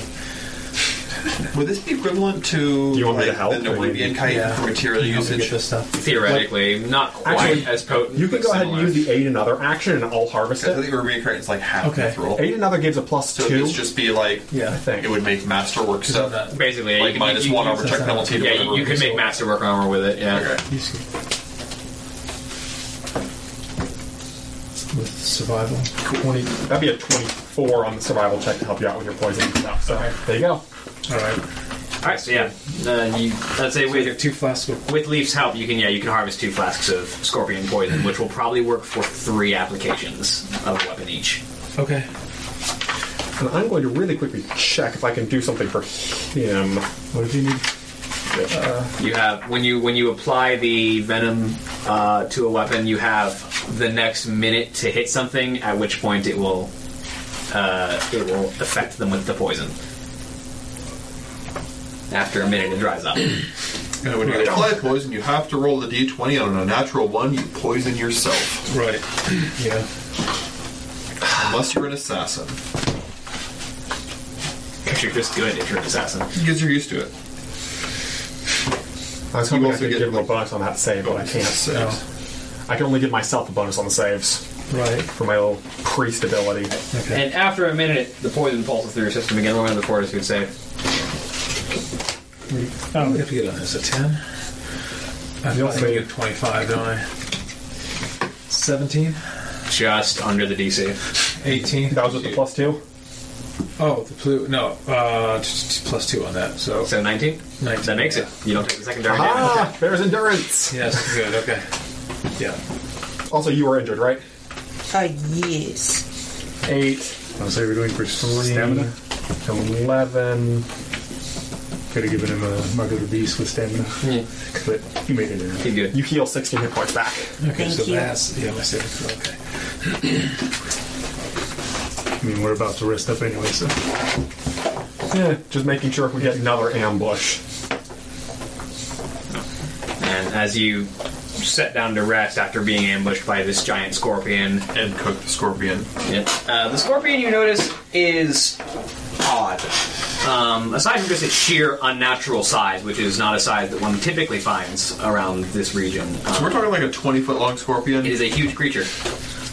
So, yeah, somewhere between 15 and 20 feet long. Yeah, That's the size of, like, Yes. a small that's the size of school the bus. Kodo. So a scorpion the size of a small school bus. Yeah, basically. Yeah. Scorpion the size of a short bus. So whatever's affecting the plants around here, I'm guessing is taking some kind of a hold on the local wildlife. I was going as to well. say, before, like, even aside from its just unnatural size, Because I speculated that before, so here's confirmation. even aside from its unnatural size, as you peel the plates off, as you harvest, you find these sort of, like, pulsing green veins across its underbody, inside, underneath its armor. Which is weird because they don't have circulatory No, systems. they don't. Wait, what? Scorpions don't have These lines of greenish something that pulse underneath the chitin. Greenish. So what I'm getting is Knowledge is right? Yes. Knowledges? Knowledge religion, is this something like demonic or horrible or whatever knowledges would help me here? Knowledges that would be applicable here would be nature. Definitely nature. Arcana? Arcana, maybe. And religion, maybe. Darn. Let me do it. 16 knowledge nature. Knowledge, nature. I could have done a lot better than that. 23 Arcana. Nature. Arcana knowledge. Arcana knowledge? Not Arcana. Arcana. That's only an 11 on knowledge religion. So, one, scorpions don't have a circulatory system. Yeah. They should not have veins. That's how this thing got so big. It needed a more efficient way to get nutrients around its body as well. Are So we sure a little girl didn't just give her a lot of love? That girl is like a succubus, maybe. Just give it lots of Adam.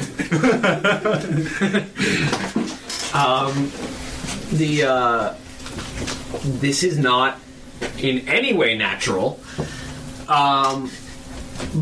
The energy that sort of suffuses it is not Arcana, through Arcana knowledge. This isn't augmented by any virtue of the arcane. It's augmented by almost a twisting of reality. Like, this isn't something that should exist. This isn't like a chimera or something that a mage would make in a tower. This is something that is not within the bounds of typical reality. It's aberration in reality more than a vermin. This is what I found and find out, or That's what you learn. And also, in addition to the 11 religion check, which is great, a 25 spirit roll to get an idea of what the spirits think of this, if it itself has some kind of twisted spirit. It is completely unnatural. It is almost a void of spirit. It should not exist. In fact, as you look at it, the sort of greenish veins across its body slowly start, as it's no longer alive, start to dissolve into the rest of its form, and it just slowly breaks down. The armor plates that you've stripped off it remain because you stripped them off it, but its body just begins to break down. So it is a Death Stalker. It just... its entire body just kind of slowly dissolves, not into, like, massive puddles of liquid, into shadow that just kind of disperses across the ground. Huh.